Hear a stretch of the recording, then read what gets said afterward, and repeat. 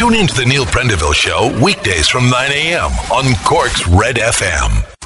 Hey, it's Ciara. Tune in to Saturday Breakfast on Red FM from 7 a.m. and wake up your weekend with music, chat and all that's happening in Cork. That's Saturday Breakfast on Red FM with me, Ciara Revens.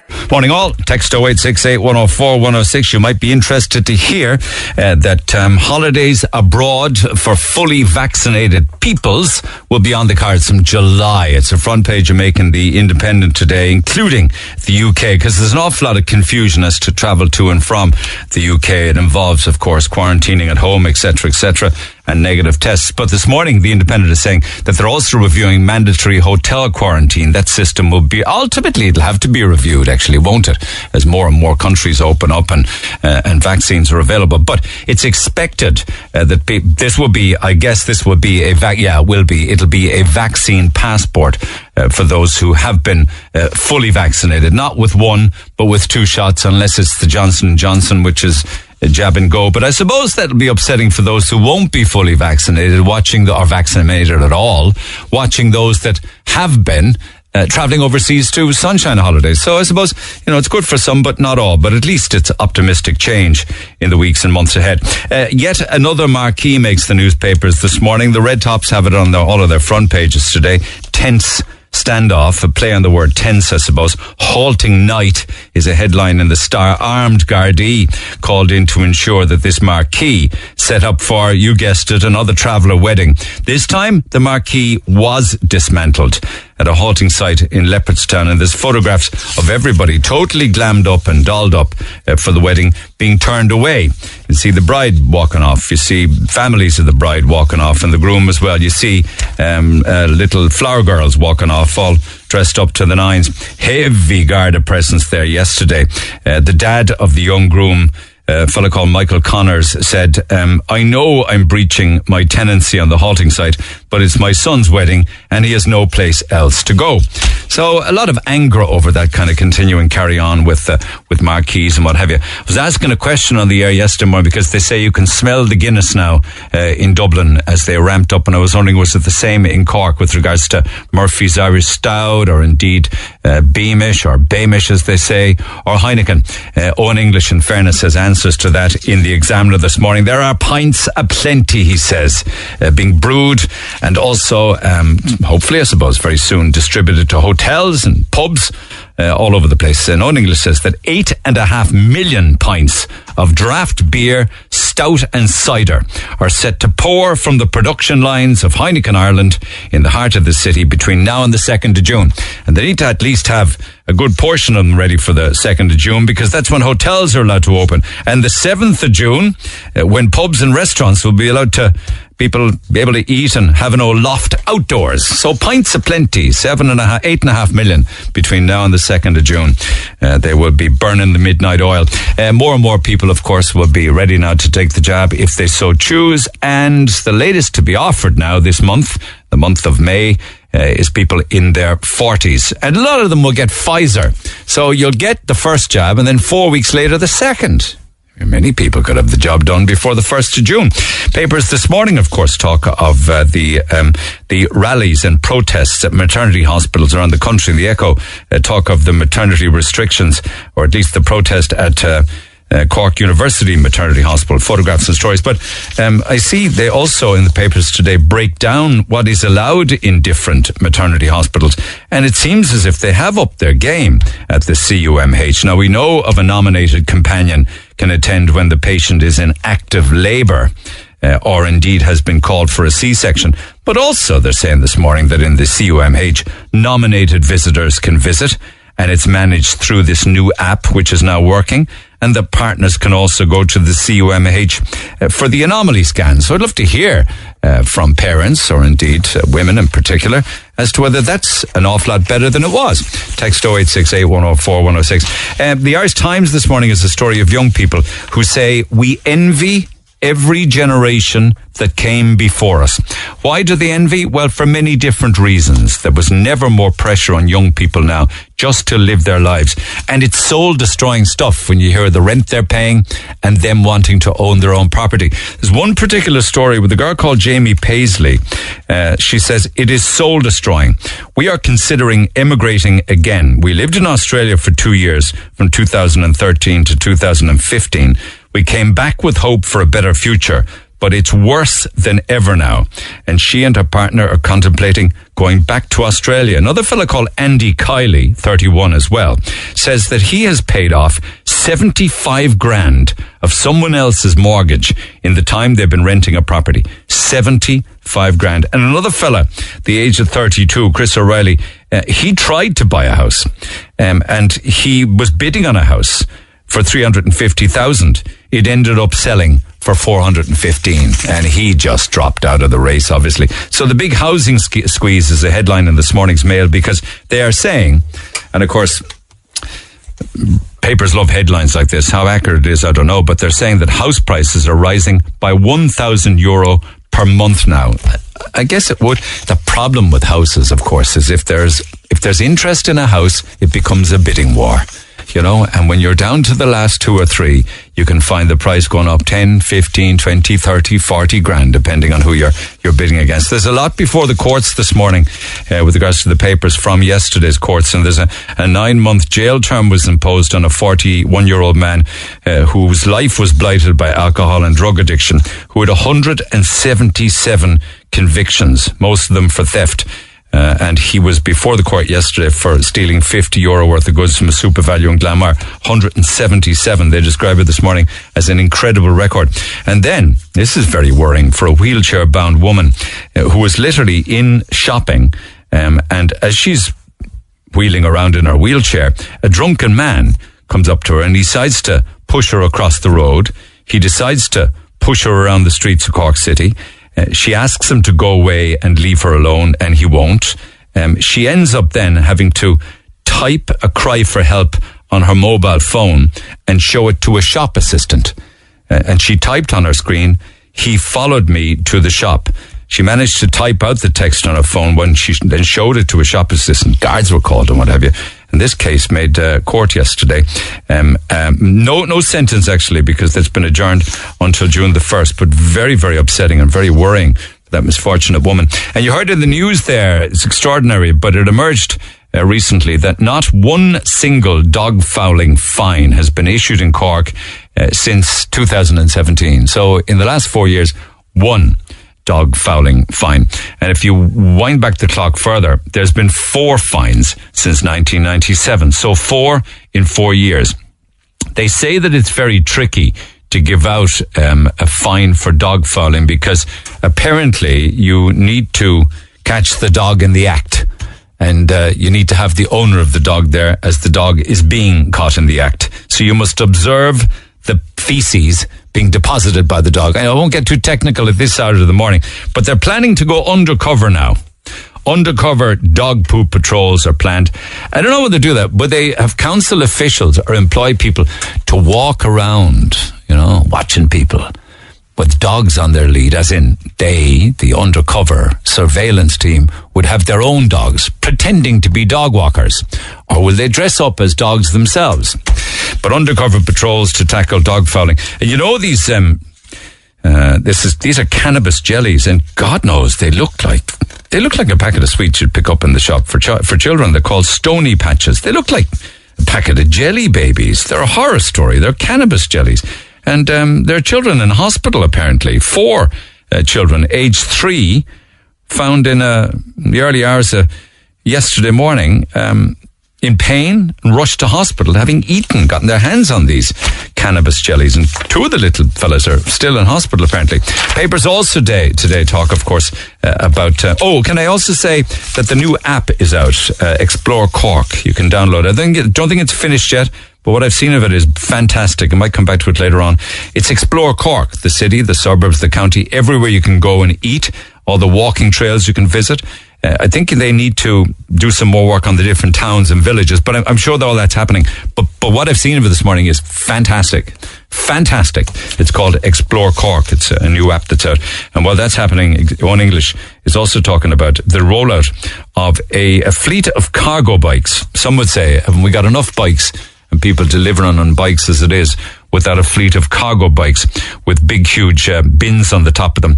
But it's a citywide cargo bike trial, and that will be rolling, if you pardon the pun, by the end of the year. You'll be able to borrow the cargo bike from a cargo bike library. I'm not so sure that library is the best word to use for that, but it's peddling its way across the city, where you can literally just borrow them. This is for retailers, especially like the old messenger bikes that we used to have many, many years ago. So it's an interesting one. Story makes the Examiner today. And also, yet another TV show has been added to the offensive content warning list. Heidi High. Heidi High. Do you remember it? I don't know whether you watched it or not. I didn't watch it. I think it was kind of the UK equivalent to a sitcom in Butlins or something like that. But apparently it is of an era when much of the television was deemed, particularly the comedy, to be offensive. Not back then, but now. The Neil Prendeville Show. Anyway, I'll come back to these cannabis jellies later on this morning, and some other quirky stories that are making the papers today throughout the course of the next few hours. Text 0868 104 106. Pick up the phone on 1-850 104 106. I was asking the question yesterday, and it got quite heated with regards to religious education, sex education, and the family. What is deemed to be a family in Ireland, and what's being taught and what you would like to be taught to your small children. Massive response to it by email, by text and by call. So I'm going to just dive straight into this and mix it up across the morning. So Jade, good morning. Good morning, how are you? Thank you so much. I know you're under pressure, so thank you so much for taking the call and squeezing me in. Did you want to pick up on yesterday's conversation? Go ahead. Well, basically, I think there's absolutely no space for religion in school these days. I mean, it's 2021. And I think basically if they're going to bring in like classes where kids can learn about all sexualities and basically safe sex, it's time. You know, there's no better time to do it than now. And like, I was raised Catholic. I was christened, I got my communion, I got my confirmation, but like I didn't understand any of it at that age. So like it wasn't until I kind of got to secondary school that I kind of started listening to it and realised like how ridiculous it all was. And basically I remember yesterday you were on the phone and you were on about younger kids kind of explaining that they'd seen like pictures and stuff of like Jesus on the cross and nailed to the cross at such a young age. 5. And I remember like when I was younger, and I would have been like under the age of 7. And do you remember like in religion like years ago there were like the Alive O books? Yeah, well I don't, but I saw them at home with the kids, yeah. Yeah, and like I remember I used to have a teacher and she used to like print out photos from that. And I remember clear as day, I was under the age of 7, and I remember colouring in pictures of like this man nailed to a cross and like just people. There was like people all looking up at this man. And like that's like... How old were you? How old were you, Jade? I moved schools when I was around 7, and this would have been in the first school. Okay. I remember, because I remember that teacher. So I was under the age of 7 getting this. And do you recall how you felt about the nailing of, to the cross? Back then, it just seemed so normal, because it had been like drilled into our heads the whole time. But like, it's not normal to be colouring a picture of a man nailed to a cross when you look at it that way, you know? It's incredible, because I got an email on that yesterday, and I got a second one, which I'll read out, saying exactly the same thing. I appreciate the crucifixion of Jesus is at the centre of Catholic teaching, but is it appropriate to be telling a 5-year-old about a man being nailed to a cross, placing thorns on his head, and leaving him to die while his mother watches on helplessly? Yeah, it's ridiculous. Like, I've got 2 daughters, and I never christen them. I'm raising them like without a religion, and then when they're like at a certain age that they've some kind of like cop on and like some of the common knowledge or common sense, then I'll like explain religions to them, like not just the Catholic Church. I'll explain like all religions to them. And if they want to be a part of like whatever religion they want, then that's no problem. Okay, what about sexuality in school then? At what age should that be taught? Or different family units? Or should it be taught at all? Because that needs to be taught. That needs to be taught, because the way I see it is there could be a child at home who is struggling with their sexuality and like privately, like in their own heads, and they know themselves that they are gay, but like they could have parents that aren't supportive of that. But then if they go to a school and the school is teaching it and the school is showing that it's completely normal to be who they are, then they're going to know that it's okay. And also on the other side of it, there's going to be other kids that just say they aren't gay, they aren't homosexual. They're going to be able to see, like, if they're learning about kids that have two dads or kids that have two mums, and they're also learning about kids that have a mum and a dad, or kids that just have one dad. You know, if they're learning about all these different things, and you know something, that's normal. Yeah, they will. And if they're being taught that in school and they're experiencing that, and there are conversations about it in school, they won't be mocking other kids then as they grow older. There's going to be less bullying. There's going to be less, especially if there are kids being taught about this. There'll be less suicides, in my opinion, hopefully. And it's just going to make everything normal, because it is perfectly okay to be young at that age. Like, what I remember, I was trying to think back, and I was talking to a few of my friends yesterday, and I was thinking back to when I think I was in like 5th or 6th class, and I remember we had like this sex education. It was a day set out to it, but it was only like 2 hours. And there was the 2 classes went into this hall. We were taught all about safe sex. But I remember thinking back to it, but we were only taught about safe sex between a man and a woman. We were never taught about safe sex between 2 men, 2 women, nothing. But like, I'm looking back at that now, and there were kids in my class then that have come out since then as gay. Yeah. And I'm like, what's been going through their head? Yeah. You know, like, they must have been looking at this and was like, what? Well, that's a man and a woman. And it was, just say it was one of the lads in my class, and he's come out as gay since then. He must have been like, well, this isn't what I see in my head. This isn't like what I want to do. So straight away then, he was probably thinking, I'm in the wrong. Well, back then, yeah, I had a conversation yesterday with a chap who actually did struggle as a young fella, and probably struggled a lot because of what the information that he was getting within school and how he was suppressing it, and he was very worried about the fact that he was attracted to the same sex and was afraid to tell his parents. It's awful. I mean, it's just not right. In fact, he attempted suicide a couple of times. Yeah, I 100% believe it. What's drilled into your head at such a young age. Like, I even remember going into secondary school, and that's when I remember like being in a religion class, and I remember just looking around, and like everyone was, I just couldn't, like, what was coming out of the teacher at the time, and the teacher would only ever talk about like the love between a man and a woman, and there were kids in my class then that were gay, and they were after coming out, and I'd look at them like, I'd be like, I know. Okay. And if you're raising your children, your daughters, without religion, okay, you say that when they're old enough to make up their own mind, will that not be? It'll probably be too late then, will it? They'll probably have a bit of cop on. No. I mean, why do you say that? You have to respect those that have religion and have beliefs. I 100% do. I 100% I have family members, obviously, especially more the older generation, that believe in religion. I completely respect what they believe in. It doesn't bother me in the slightest, you know. But I do think a lot of it kind of is fear of why they do believe in it, and I think it's just the generational thing, and I completely understand it. But my kids, they will be taught everything about the religions. They'll be taught, especially about the Catholic Church, but they'll be told everything about, especially what the Catholic Church has done to this country. Oh, so you're only going to tell them the negatives then, are you? No, like, I'll probably send them to like their grandmothers, and their grandmother can teach them, because the grandmother will know a lot more than I will, you know, about the positives about it, because the way I grew up, I learned mostly about the negatives. But were you, forgive me for asking, I'm dancing, but were your daughters christened? No. Okay. No, the amount of pressure that I was put under to christen my kids, though, by like certain members of the family. Yeah. But I was like, I don't believe in it. Like, I was like, are you going to bring them to mass every Sunday? So I was like, I'm not. And they were like, no. But a lot of it was because of the fact that they thought that my kids wouldn't get into a certain school if they weren't christened. And in my opinion, I was like, I'm sorry now, but if they're not going to get into a certain school because they don't have a bit of water poured over their head by a priest, then... And can that happen? Is that asked as proof? Basically, yeah. But I don't want them going to that school anyway, so that's fine. I'll send them to... I don't want them going to a Catholic school anyway. They can go to a school where it's more diverse. So are they of a school age now? My oldest is 3. She'll be 4 in September, so she's... So you're saying that they ask for proof of christening, do they? For, say... A lot of places do. Like, they ask kind of like religion. Do you know, like, they'll ask, like, what religion they are. You know, so you'd put down either, like, Catholic or Protestant, Muslim, whatever. And what would you put down? I just put down NA. NA.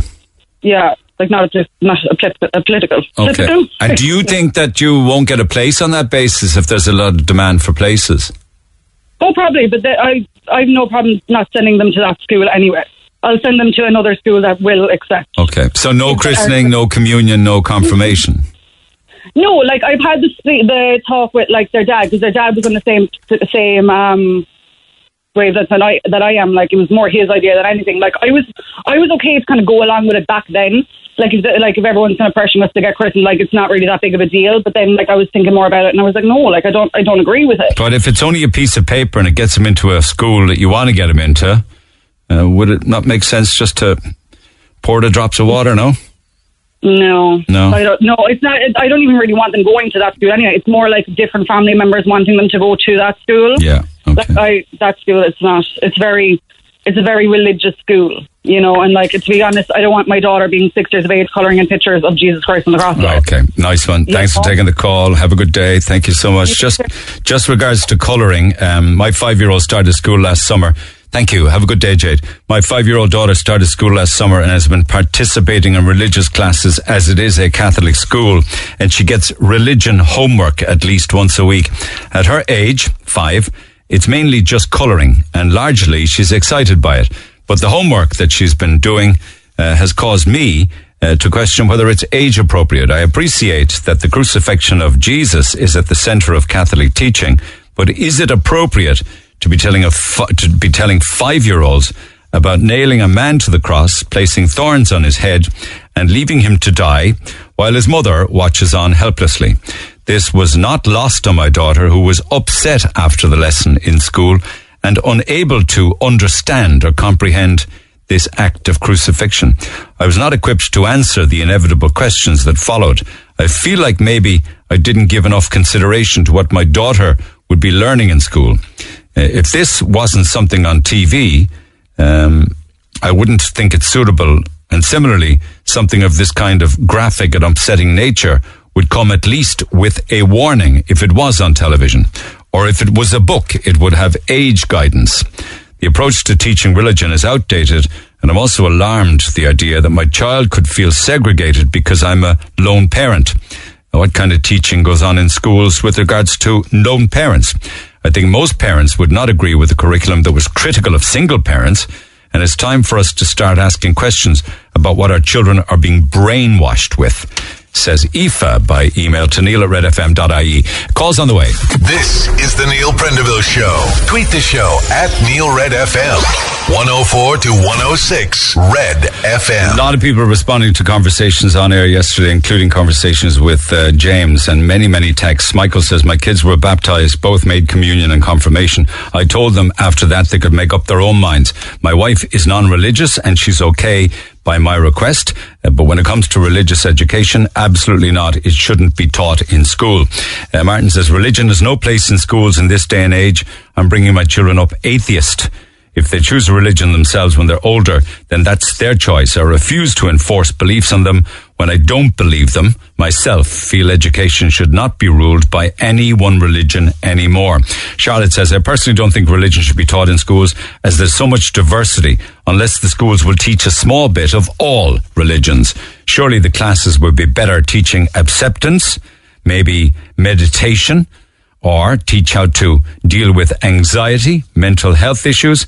In my school, we used to have gardening lessons, wildlife lessons, and lessons on social interaction and mental health. It was a huge help to me. I don't understand why these classes aren't still taught. Let me just find out if they are. That and many more other aspects of education these days with children is dealt by Eileen Halley from Jumpstart Our Confidence. She's got a new book out on it, incidentally. Eileen, good morning. Hi Neil, good morning, how are you? Good.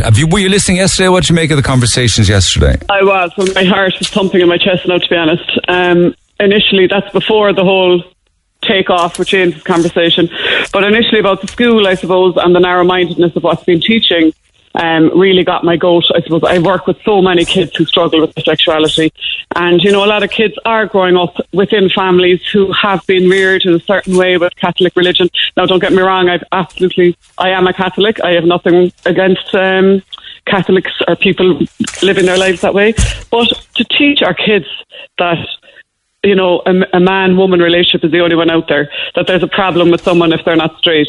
Like, our kids are dealing, and all the younger generation are dealing with so many things at the moment.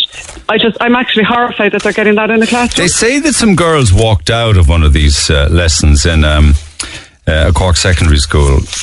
And I was sent photographs of screen grabs, actually, from the projector screen, where it was saying that, I don't have the wording in front of me now, I'll get it again, but it was saying that, special emphasis needs to be always put on the male-female parents.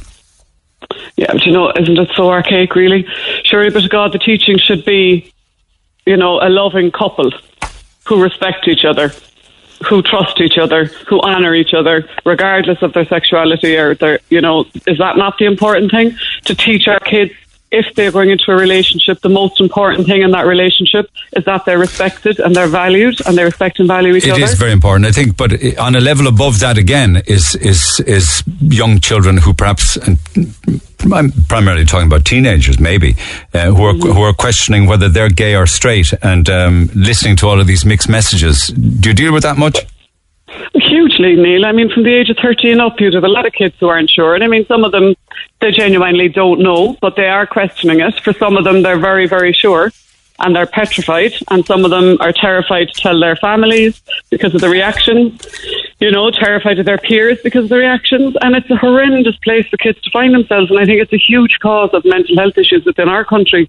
And I know we've come a long way, and I do really think we have come a long way. But just listening to that conversation yesterday, I just said, oh my God, I thought we'd gone beyond this. Are we actually putting these kids in a spotlight in a classroom and telling them that there's something wrong with them on top of everything else that they're going through? I just couldn't believe it was actually happening. Yeah. Are there many classes or sit-down sessions on anxiety, mental health? The email I read there about social interaction, about how to, be kind to each other and look out for each other. Much of that go on in schools, like non-religious ones?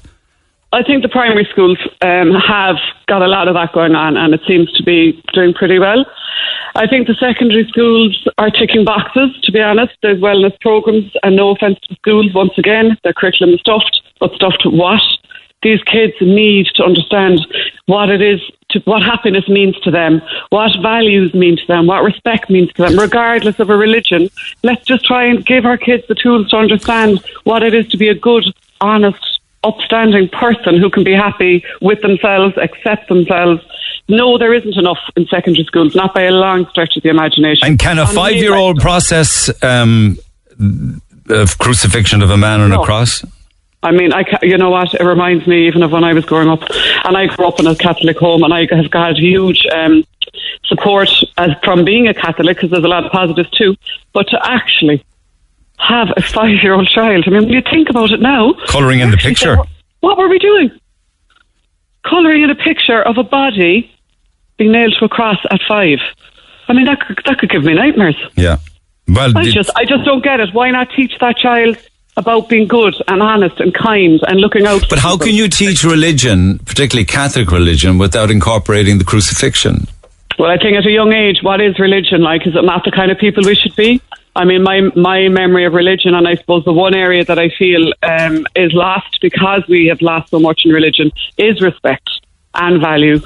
And I think that's the thing that needs to be incorporated big time from an early age in kids, and right the way through before they discuss anything of the depths of the history of religion. Let's just give them an idea of what it should mean to be Catholic or whatever religion it may be. Surely it's about the person, not the religion. Like, teach them about being a good person. How many times, Neil, and I'm sure you remember it as well, we'd be marched off to Mass on Sundays, and then so-and-so would be walking up the aisle, and we all knew like they were a bit of a disaster. But the thing was that they'd be seen inside in the church. Like, that's not religion. Religion is the good person and the person who values other people and respects other people. Well, I would hope that that's what religion is. Certainly teaching a 5-year-old child about nailing a person to the cross and watching him die is like something I can't even comprehend. It's bizarre, actually, if you look at it through the eyes of a 5-year-old, I suppose. Okay. Well, it is. Okay. Like, Neil, you'll also see, I suppose, from the conversation with James yesterday, like, religion does pose, brings up a lot of anger in people. But I think that's the whole reason why we should be teaching a more open belief of what's good in life and what's good in a person, and let the exact religion follow from there. Okay. But at least let's teach our kids how to be good. Okay, thanks, Eileen. I'm mad keen to find out exactly what parents want their kids taught in school now when it comes to religion or not. but more importantly, sexuality and how there are different types of relationships. Now, anyway, without putting words in your mouth, I'm mad keen to get your thoughts on it, because this is a very changing world and we need to be more inclusive and not less. So text on that, text 0868 104 106. Ciara, good morning. Hi Neil, how are you? You say children need facts, not fairy tales. What's a fairy tale? Give me an example of a fairy tale. Well, I think saying that puberty is a gift from God, I mean, that's a fairy tale, because we all know biologically every human is going to go through puberty, whether they're Catholic, Muslim, atheist or whatever. So that's a fairy tale that they're told. And you've seen that, have you? You've seen that on the curriculum or on the well, no, my daughter's in primary school, but from what I was hearing yesterday, people were ringing in saying that this is what their parents their children were being taught. But I mean, I don't understand how that can be where is the credibility for teachers in that? I mean, if in one religious subject they're being taught, oh, it's a gift from God, but then in biology in the next class they're being taught the biological, the actual what actually happened. Yeah, so, and there are also, I've seen photographs of the reproductive organs and what have you, or at least drawings of them. Yeah. I mean, children are confused as it is. They need clarity in their lives, and I mean, we need our children to go out into the world not ignorant and not believing certain things, because when I was young, we weren't really given a whole lot of facts, and I knew people who believed you could get pregnant from the toilet seat.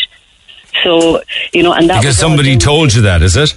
Yeah, because we weren't given a whole lot of factual information, and I just also believe the thing with the married women, that special emphasis, or married man and woman, special emphasis should be put on that. I mean, because I heard James yesterday saying that marriage between two men isn't as valid because they can't procreate. But what about a couple, a man and a woman who are married? What if they can't procreate? What if they can't have children?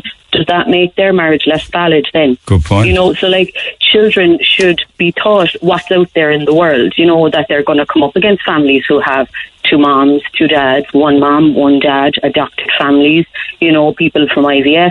They should be taught genuinely the facts of what's out there, not all, the religious thing is antiquated. Now, yeah, but who has a right to say it's antiquated if you're not? No, I mean in schools. I mean, our children shouldn't be taught this. I mean, I have no problem with religion. I have no problem with what anyone believes. If that gives them comfort, that's totally on them.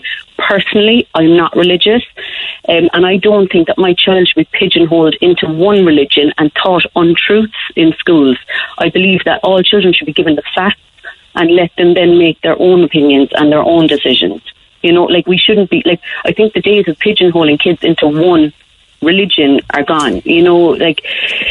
I do think that parents are in a kind of a tough situation, because people are saying, oh, why did you send your child to a Catholic school? There isn't a whole lot of other options out there. Yeah, yes, there are the Educate Together schools, but from what I've heard, now I don't have a child in an Educate Together school, but what I've heard from parents who do is that there isn't a whole lot of structure in the teaching in there. So, well, I don't know about that. I think that. But that's only from parents that I've heard. Well, I don't even. What do you mean by structure? What do you mean by that? As in, the kids are quite free and not discipline, I suppose, but there wouldn't be so much structure in the subjects, and that they're kind of free to do what they fancy, but it's all more about kind of the child being happy and things, which I'm all for. But I would have thought that's a good thing. I suppose judge the Educate Together schools by their exam results, I suppose. Well, yeah, true. But I just don't think there's enough options out there for parents to make a decision. I mean, it's either Catholic school or Educate Together, and there aren't a lot of Educate Together schools there. But many people think it is a time now when there is no religion in school, full stop, and that sex education embrace the real world we live in, not the fantasy world of just a mom and dad. Or religion in school. I mean, let the children be taught religion if they're going to be taught religion, but as a world religion, that they get a snippet from all of them and let them make their own decision. Okay. I think what kids should be taught is fact, not what we read in a book the Bible and things, because we all know the Bible stories, they're not based on fact, they're based on a story to get a message across. So up on the screen in a secondary school, this is where the girls walked out. Children have a natural right to a mother and father, and this is the best environment for them where possible. It is therefore deserving of special recognition and special promotion by the state. children have a natural right to a mother and father. That's fairly full on, isn't it? Yeah, married love is a unique form of love between a man and a woman, which has a special benefit for the whole of society.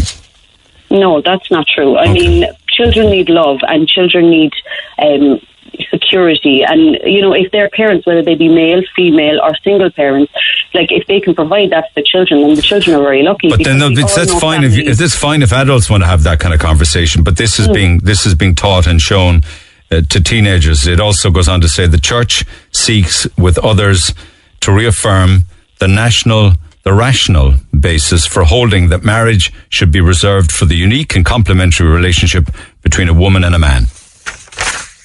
But I don't understand how a church can have that thought process, because none of the bishops or priests are married, so they can't speak on how special a marriage is. That's their rule, you see. So, you know, either you follow the Catholic rules or you don't. You know, they will hold on to their rule. How many priests forced women to stay in marriages before, you know, that were abusive, and, you know, like that to stay married was the thing. Like, you weren't allowed to be separated, you weren't allowed to get a divorce. So, like, just because you're married doesn't mean it's the ideal. And many people were stuck and trapped in very unhappy and abusive 100%. Relationships. So marriage isn't the be all and end all. You know, now I happen to be in a very happy marriage, and I know our friends of mine who are in very happy relationships who aren't married. I know single parents. I know same-sex parents. I wonder would we ever know of those that aren't happy because they don't tell us? I think you'd know, by the way. Like, I suppose people close to them would have an idea. I don't know about that. You know. I don't know about that. Some people can hide things very well. You know? True. You know, I wonder, are they trapped because of religion, or because of fear of letting family down? You know, gossip or what people might think. You know. Well, I would hope that anyone in my circle would know that they'd be supported if they ever wanted to come out of an unhappy situation. As in, if you want to get out, just get out. Yeah, no one deserves to. We get one life. No one deserves to be in an unhappy situation. Okay. I mean, no, I don't know if anyone gets married for the wrong reasons. They obviously do, but you can change your mind. Marriage. You get married for the right reasons. You get married because you love them, you want to commit to them, and you want to make a life with them. But at the end of the day, 20 years down the road, sometimes things change, and you should be allowed to not have to stay in an abusive situation or an unhappy situation, which would also affect your children. But if you, 20 years down the track, no longer love the person or just fall out of love with them, you'd be slow to leave, wouldn't you, I would imagine, because you don't upset the other person, surely. Well, I suppose that's down to each individual situation. I mean, you don't wreck somebody else's life. Like, they might be perfectly happy. Well, all of a sudden you say, this isn't for me anymore, and I'm going to sling my hook. Well, look, I think that's supposedly down to each individual, but I don't think I'd want to be with someone who didn't want to be with me, Good answer. Well done. Okay. Thanks, Ciara. Thank you so much. Thank you. A lot of texts on this, which will come back. I'm going to stay with calls for the moment now. My boys are not baptised and will be going to an Irish Catholic Gael school. Why? Because I want them to have great Irish. They were accepted into the school, even though I had no religion on their application. They were still accepted, an Irish Catholic Gael school. It depends on the school, I suppose. Neil, thank you for that. Sarah, good morning. Morning. Thank you for holding. Raised a Catholic, so you were. Okay, what have you got for me? Well, I was raised as a Catholic. My mum never brought me to any masses unless it was for a ceremony. So I don't know. I didn't find religion so scary or have a problem with the teachings of it. Obviously, I have my own issues with the Catholic Church. But I think a big thing is people need to separate the Catholic Church from the actual religion and what it teaches, in my opinion. From what I got from the Live-O books and everything. Tell me about the Live-O books, because I did see them at home, but I can't remember whether I picked them up or not. Are they primary school? Yeah, primary school. When I was in there, there would have been obviously Jesus nailed to the cross and all, but that's not what I picked up from them. I picked up to acceptance and to never judge people, and that's what I got from it. but that could be my own mother. Do you know, like, she's very open anyway. And even though she's Catholic, she's very open to everyone and everything like that. But if she was Catholic and you were raised Catholic, why didn't you ever go to Mass? Work. My mum was working all the time. Okay. Yeah, On a my Sunday mum ended morning? up becoming a single mother. My mother ended up becoming a single mother, so it was keeping us above water. Yeah. So I was working all the time, and then I got to a point where she didn't need to work it so much, and I was a teenager, and sure, no teenager's going to choose to go to Yes. church, to be honest. Yeah. You're setting your ways at but that stage, yeah. Yeah, the live out books nowadays, so my daughter is in school, and they're not, like the one I saw now isn't all about Jesus or nailed to the cross or anything like that. It's actually all about acceptance. It's all about, like, there's different... But there is still graphics that the kids colour in of Jesus. Not in my daughter's one. I looked through it. It's all about different families and everything. And it's Aoife by email there described it very graphically just this week, where her daughter brought home and was colouring in the picture. It could be the age difference, but my daughter is 5, and her book, I've looked through it. We had the option to have her be taught religion, but it was a separate class. Now, I did choose it because I am Catholic, and I am raising her Catholic, though she can make up her own mind if she wants to when she gets older. I'm open, just like my mother was. But the book it was all about families and different backgrounds, and any picture she has coloured so far has been describing either her family or what a family is. And some of them were one mother, some of them were two, like, were not two mothers, but like a mother and a father. But it was all about acceptance. But there's nothing in those books that have two dads, or nothing in those books that have two mams, or nothing in those books that have one mam. No, there's not. But that's, at the end of the day, that is part of the Catholic religion. Like, it is. I'm not going to sugarcoat it. It is, like, the Catholic religion doesn't go on about two mothers or two fathers. But then it's unrealistic, isn't it?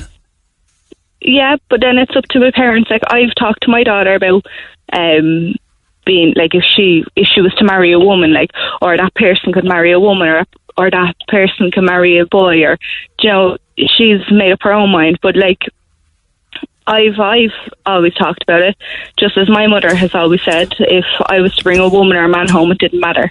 Yeah, but you have to do all of that heavy lifting at home when they're teaching a completely different message in schools. God only knows how trans kids must feel inside in class, you know? But is that not part of parenting as well? But it's mixed messages. They're learning one in school, and then you have to unravel and unpick it at home. Not really, because you have the option to choose if you want your child to do religion.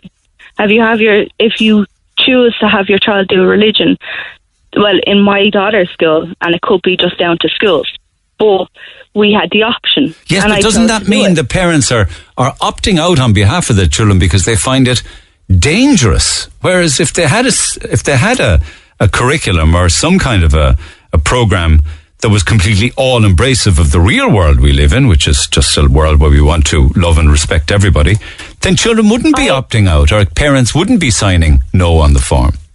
And fair enough, like that's more than likely true, but I just think personally I talk to my kids about different backgrounds and different people. I go to college and you have everyone and anyone here, and they see that every time they come with me, if they come in with me. So, like, I'm very open, and my children, I hope, will be open. But I think that is the big change. It's going to need to be in schools. But at the moment, my daughter, I also signed a form for my daughter to start sex education. Yeah. Now, I have no idea what that sex education is. Yeah. I actually have no idea, but it's age appropriate is what I have, what's on it. But it will be children. It will be telling your daughter that your daughter has a natural right to a mother and a father. Not this. The sex education is different, I think. I don't know what they'll talk about, but it's more about knowing your own body, I think. Okay. So I don't know. I think it just comes down to the schools that you send your daughter to, that your kids go to. as well, because I think it comes down to being open and diverse. Open and diverse. Thank you so much. We'll pick it up after 10. Text 0868 104 106. Big response to this, including conversations yesterday involving James. Reams and reams of texts on that. He won't mind. James won't mind. Not everybody was completely in agreement with everything he had to say. Back after 10. I'm Rory. And I'm Valerie, and you can join us for the very best in local, national and international sport every weekend on the Big Red Bench. That's the Big Red Bench, every Saturday and Sunday from 6 on Cork's Red FM. Imro Music Station of the Year. You're on Cork's Red FM. Happy birthday to Tina Galvin Burke, an icon on the north side, and I know she's listening. She's always listening. So from all your friends and family and all that know you and love you, happy birthday today, Tina. And the seasons are changing, and we have other markers that we can celebrate as we head across the year. And yesterday was another marker for me when I took delivery of the first batch of the new season Irish potatoes, and they arrived here to the radio station yesterday via Garden Goodness in Douglas, all the way from Ballycotton. So later today I'll steam them, get a bit of butter and a bit of salt and a couple of fried eggs. Nothing else. The job. Maybe, if I'm feeling really adventurous, maybe some baked beans. But thank you to Michael and all of the gang. They sent me some beautiful new Irish potatoes yesterday, the first batch, and also some beautiful Irish strawberries as well. And they sent an email to follow up saying, great news. The new season Irish potatoes arrived today and they look absolutely beautiful. We can't wait to try them for lunch today. Bit of salt, Bandon butter, and you have a lovely dinner. Maybe a fried egg and beans if you fancy it. You can read me like a book. Things are looking positive and great to see businesses reopening, Neil. We're still busy with the home deliveries and we will continue that going forward. Thanks for keeping us entertained during the last year. Much appreciated, says Michael and all of the lads in Garden Goodness in Douglas. So you know where they are. They're in Garden Goodness in Douglas, and if you want to get some new potatoes, new Irish, new season potatoes, they are there waiting for you. So go and get them while they're there. Do not boil them, do not peel them, just wash them and steam them, and away you go. Thanks, lad. How many years now are you sending me new potatoes? How many years? I mean, it's got to be 15 or 20 years anyway, isn't it? Easily, I'd say, if not longer. Keep it going. A lot of texts and emails. I'm getting married next year, and before we can tie the knot, we have to go to a marriage preparation course. From my understanding, and from speaking to others, a priest is part of this course. I don't understand how a priest can be part of a marriage preparation course when he cannot have a partner, cannot have sexual intercourse, and in turn will never have kids. How can a man like this give us advice on how to love someone? I find this deeply uncomfortable, having to speak about marriage and sex with a priest, especially knowing what went on in the schools many years ago with priests and the Catholic Church. I just wanted to get this off my chest. Don't give out my details. I hope you get to read it out enjoying the show. So there's that and lots more besides, many, many texts. But I want also to mix it up as usual. I got a text in this morning. I'd say Louise has been thinking this for a while, but texted this morning that it's shocking that I'm pushing the vaccine narrative every morning. Louise, good morning. Oh, not there. Well, maybe she was there a few minutes ago. Maybe I'll try another line there and I can talk to her as soon as you track her down. But it gives me an opportunity while that's happening to read out an email that's very much from the heart, I can tell you, very much. Love the show. Listen every morning while I'm working from home. Can't start my day without it. I'm getting no work done today, however. This is while listening to yesterday morning's program. Listening to what the Catholic Church is still doing in schools today, making me physically shake now with anger. I have the same sick feeling now in the pit of my stomach that I used to get every morning going to school as a gay student. This is a gay man. I'm 24, a law graduate from UCC. I went to primary school in Middleton and secondary school in Colashta on Firsig in Glanmire. I will never forget the bullying I suffered throughout my school years and the detrimental effect that it had on my mental health, which I still feel today. In secondary school, I was told by my peers that I was gay. I didn't understand at the time what it meant, why it was a bad thing, or how they came to this conclusion. I didn't understand because I had no knowledge or education behind me in relation to LGBTQ+, that community, that culture, or indeed I had no knowledge or education of sexuality in general. So the lads that bullied me in school, a lot of them, if I bumped into them on a night out, they would apologize to me. They wouldn't explain for what, but I knew. Bullied in school, apologized out. The majority of these lads aren't bad people. They were uneducated, like I was, in relation to sexuality. They saw something different and unnatural in me. But they knew no better. I don't like making excuses for these people, but I can't understand that there is that kind of genuine hate out there. The parents also had no education or tools to understand what was happening. My parents included. Education, education, education. That's the bottom line. Such a simple thing could have changed my life for the better if people had the tools to understand that we're not all the same. For a long time, until college, I prayed every single night that God would make me normal. Not just for my sake, but for my parents' sake. UCC, my friends, family, and my boyfriend, the love of my life, have taught me to accept myself now.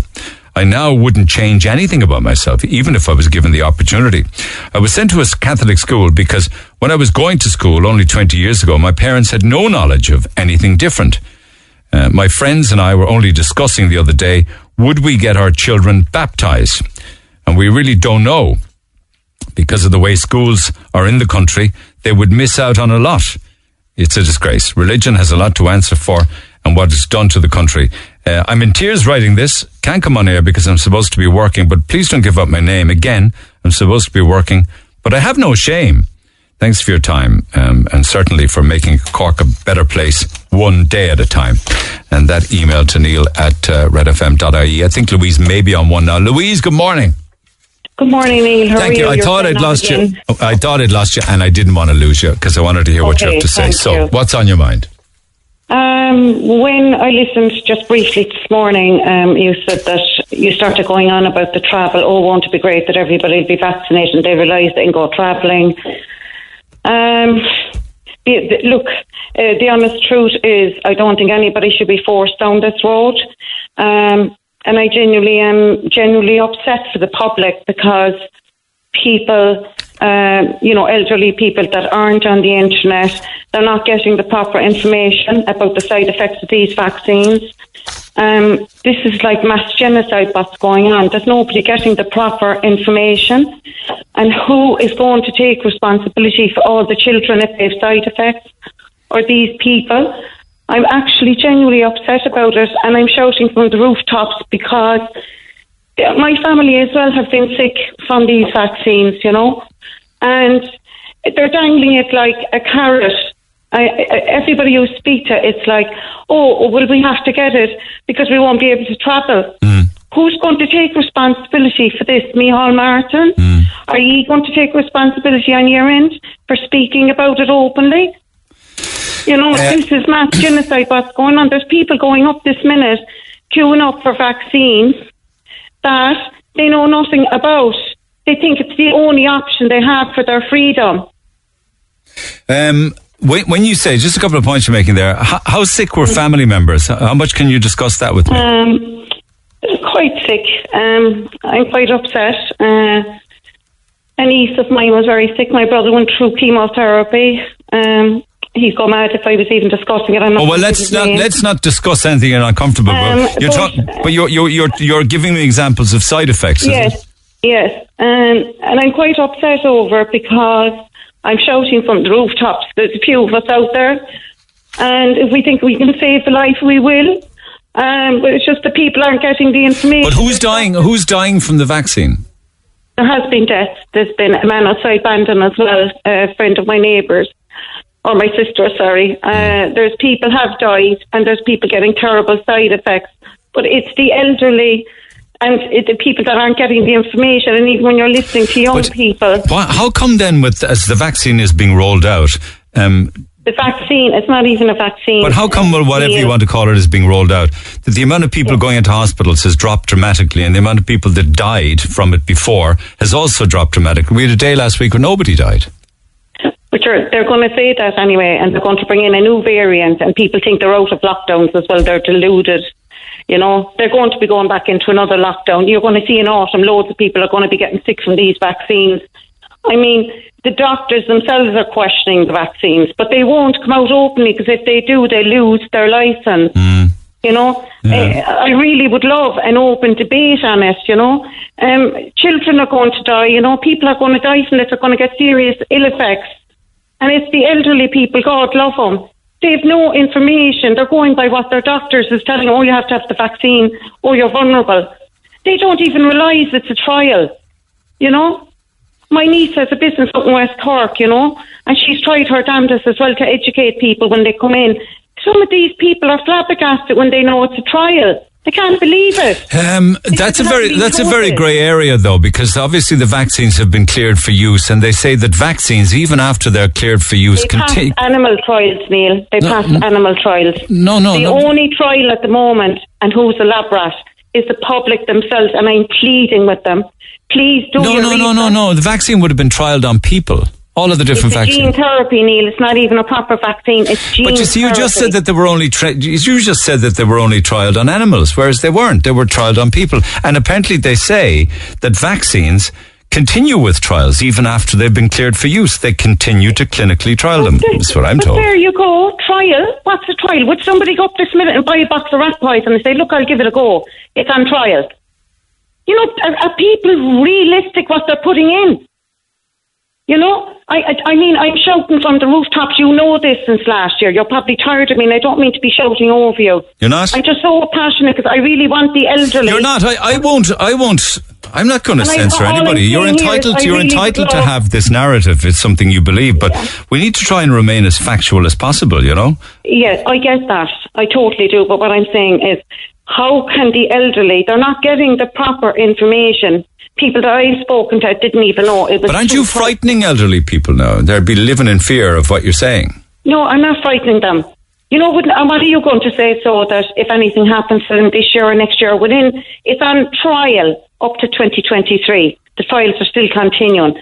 So would you rather them be up in a graveyard? Would you rather them get a stroke, clotting? There's people getting clotting as well from these, Neil. I had the stats. Clotting. Yeah. I had the stats for them. I mean, they're about 3 or 4 weeks old now, the stats, but you can't even say that they were related to the vaccine. All I'm asking is that somebody please have an open discussion and give people the proper information. Let people decide then. Let people see. Give them the proper information. The way if you were going to buy a car in the morning, you get the proper information, you check it out. Give them the proper information. There's people queuing up this minute and they think the only way that they have to have it is because they won't get the traffic. They won't be able to travel anywhere. And why is government holding travel, right? Put it this way. Why are they using a vaccine, right, for our freedoms? Have people not woken up yet? They're dangling it like a carrot. You know? They're saying, oh, you can't travel here unless you have a vaccine.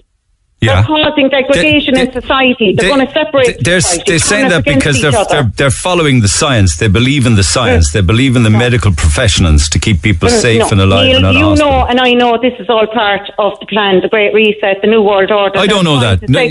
I don't know that. They're causing segregation in society. They're going to turn, our own people are turning on us. You don't think that's what's going to happen. The people that won't get vaccinated, that's what the plan is, conquer and divide. You know, this is part of the Great Reset. People need to look up 2030, Agenda 2030. You know, they really do. And look, all I'm asking here... You don't think you're Googling too much, no? No, Neil. No. I've been an activist for 20 years and I can tell you now, I'm wide awake. Thank God to my late father, a great man as well, a very aware man. People, all I'm asking here is that people do their research. Yeah, but you see, that's the problem. You see, that's the problem if you're Googling and YouTubing. How do you know that it's accurate? All of the stuff that you're ingesting. You can tell them this, anybody this minute, they can go into openfairs.com, right? The COVID data, everything is there, the statistics is there.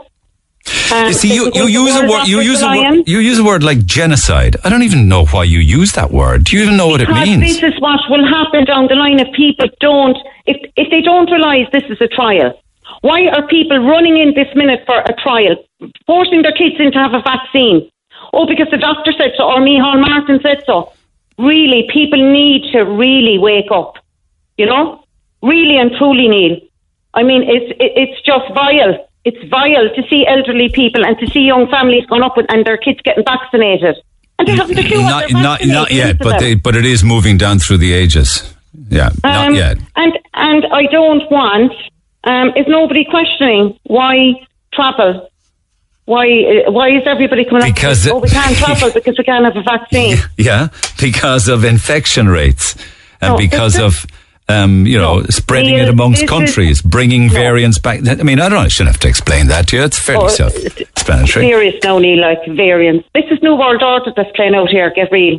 This is New World Order that's playing out. They're trying to cause segregation in society. Why? And they're saying, why? You mark my words, it'll be made mandatory. You wait and see. Because this is what they want. This is for Bill Gates, the big populist, the globalist. I'm asking you here to have an open debate one morning and to give people, especially if we can save lives, if it's the elderly. But your an open debate is what's allowing you on the air right now. Yeah. Yes, but I'm saying to really discuss it. You're not discussing it. Anything that's on a trial. And people down through the years would have valued your opinion, and I really and truly am pleading with you. But you wouldn't be on the air otherwise if I wasn't open to debate. Hang on a second, Pat. I appreciate that. Okay, Pat. I appreciate that. Hang on a second, Pat. Good morning, Neil. How are you? Jump in there, will you? Love your show, Neil, there, but I can't understand what that woman is on about. She's talking about genocide. Genocide was a thing that was done by the Germans to the Jews. I'm an old age pensioner, and I'm after getting the double vaccine, the dose. I got them twice, and I'm like a 2-year-old. So I don't know where she's coming from with what she's saying about people that they're killing us. They're not killing us. Not you anyway. You didn't have any side effects. You're saying I did. No, I had the Astra. And does he think he's going to get the side effects today or tomorrow? It's on trial till 2023. And let's hope. Listen here, Listen here to me. It's 2 months ago since I got that vaccine, and I'm as healthy now as ever. You're okay. I'm delighted. Yes. I have family members who are very sick. How dare you say that? I have family members this minute who are very sick. Why do you think I'm on the radio this morning pleading with people? I just worry that you're... Just because you're okay doesn't mean everybody else is. No, I mean, you're entitled to your opinion. I just worry that maybe that you're overly researching this and you're just going down a rabbit hole of negativity. Have you not seen it's on trial. Have you not seen all of the people? Have you not seen all of the people in India who are dying? Have you not seen all of the people in Ireland who died? America, all over the world. Did you see the pictures in India that they put out from the gas leak from 2018? Really, no. Using the same pictures from the gas leak, the gas explosions in 2018. Who was? Using the very same pictures. Who was using the same pictures? Media. Rubbish. So the media is the culprit at the moment. So the media rolled out old footage and pretended that it was COVID footage. Seriously, the media has been... Seriously, really? You want me to... happened. Okay, all right, hang on. Gertie. Hello, Neil, how are you? Go ahead. I'm just raging listening to that woman. She's imposing her own opinions on all of us. She's entitled to it. She's entitled to an opinion. She's entitled to an opinion, but she shouldn't be imposing it on all old people. I'm an old person. I've had my vaccine, and all my friends who have been vaccinated are not frightened, as she's insinuating. We're all quite happy to be able to mix again. She's warning. Actually, she's also entitled to say that to some extent, I suppose, the vaccine was rushed out. It had to be. It was definitely rushed out, and I'm the first. So what's wrong with Louise saying, beware of a vaccine that was rushed out? No, I'm not. I'll admit I was a bit worried in the beginning, but I accepted it, and I'm quite happy that I've had it, and all my friends are quite happy. And she is saying the old people are frightened. We're not frightened. We're all delighted to be able to mix and come out together again. Okay. Yeah, but that was... you took it for your freedom then? Yes, okay. yes. There you go, Neil. It's very sad. Sorry, there you go, what? We were all informed. I'm sorry, I've always respected the elderly and I've always had empathy. I worked in a hospital close by for years and I've nothing but empathy. I love the elderly people and I'm passionate about them. But this is why I'm saying it. You're generalising. You're generalising it. How dare you? People are frightened. No. I am not generalising. Everybody I've spoken to, right? The majority are taking it for their freedom. Young and old people are taking it for their freedom because they want to get back to normality. That's what I'm hearing. And they're not getting the information, and these are trials. That's all I'm saying. The vaccination if you thought is today getting that us you back. could save somebody if they got the proper information, would you not do it? The vaccination is bringing us all back to some form of normality. There you go. There you go. It's going to bring you back to some normality. Let me bring in. That's what the government wants you to hear. Let me bring in Anne. Anne, good morning. Believe. Morning, Niamh. Go ahead. That woman is terrifying half the country because those that are waiting to go in for their injections now will probably take, won't they? She's no right coming on the radio, blowing her mouth off. There's too many self-appointed, supposed to be experts. They know nothing. They're just going on that bloody Google and they're just making up their own mind and they're stuffing it down our throats then. Okay, so Micheál Martin cares about your health, does he? Micheál Martin cares about all the women that died from cervical cancer. So you believe Micheál Martin in his suit, and Micheál Martin up in Douglas with his suit, all right, guys, all right. Killed women all over the country, and their families are left behind. Micheál Martin. There's no point everybody shouting at the same time. It's not supposed to be about your health. You're supposed to be able to look after your own health. Your point is... We have to have doctors to look after us. Yeah, she's saying... there's doctors that can't come out because if they do, they lose their licence because Micheál Martin and government would threaten them. That there are consequences, Louise is saying that there are consequences that we don't know of yet down the track with regards to this trial vaccine. Inject a country and she is saying... unless they were sure, Neil. Okay, yeah, no, well... I don't think they would. And she is saying that people are being forced into taking the vaccine to enable them to get their freedom back or to go on holidays again. We're not being forced to take it. Okay. We can make up our own minds about that. We don't need her to tell us. You don't need me to tell you no. No disrespect to you. But what I'm trying to say here is, you honestly think that I would put myself on the line that I've been shouting from the rooftops to try, if I thought I could save somebody in the morning, and I'm sure everyone else would feel the same. If you thought you could save one life in the morning that people weren't getting the correct information, would you not attempt to do that? And how come that everybody that has had their double injection or even No, they haven't. No, they haven't. Some people are questioning it. Some people are doing their research. They're double because the doctors. No. She's saying that some people. She hadn't even finished the point. She was going to say some people have had. Some people have. What were you going to say? They've already had their double injection and they're fine. Yes, is it? I've had my double injection, and I'm fine, thank God. Yeah. And that's great. And that is actually great. And the majority of people are great. Some people have little side effects, but not bad. Okay, let me talk to Owen. Owen, good morning. Morning, Neil. How are you? Okay, go ahead. Listen, I was just wondering, that lady was on about a new world order and all this kind of jibber-jabber. Oh yeah, I'm a conspiracy now. I still haven't got one bit of evidence of a name to go by or a website to go by or anything like that. So where is she actually pulling all this information from? Online. But you tell him to go into the open website. There's openvares.com and tell him to go into Agenda 21 and Agenda 30. It's up there for everybody. I know, but why do you think what's happening at the moment? Who's publicising all these? Are these government officials that are doing it? The government officials, they're in on it. You have Klaus Schwab. He's bringing all this in, the Great Reset. But what evidence do you have on it? Everybody to look up what So Louise, you were at the marches in the city then, were you? Yes.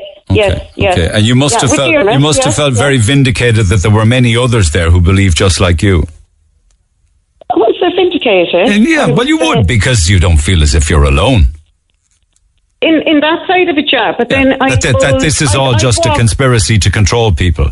Yeah, I've always walked alone. It's not about conspiracies. I don't know how you can call someone a conspiracy theorist that actually does a bit of research and that looks into things. Just because you go on Google call it critical thinking, I'd rather have an open mind and have critical thinking than to totally shut my mind down because the government says so, Yeah, so how do you rationalise then? I've always been. How do you rationalise dropping hospital numbers then? ICU no longer under pressure, people not dying?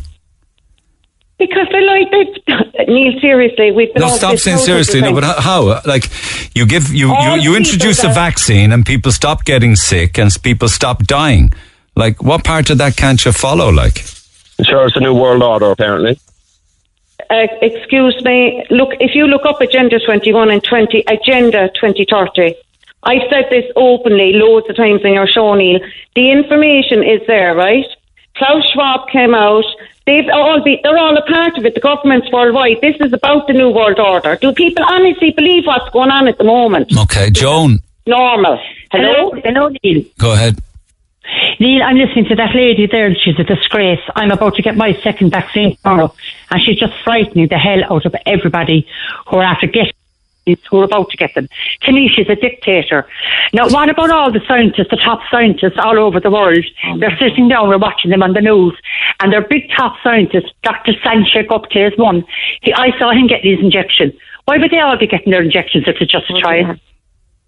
Yeah, they're all getting their injections. If you look closely at most of the videos worldwide, you're going to have Micheál Martins, the whole lot of them. Do they honestly think they're taking the injection? What are they taking? This is about promotion. This is about promotion. Wait a second. What are you saying? They're not getting. When do governments care about people's health? Are you for real? Are you saying that they're not getting? Are you saying people? You're a dictator. Are you saying that people aren't getting? That Micheál Martin didn't get the actual vaccine? Is it?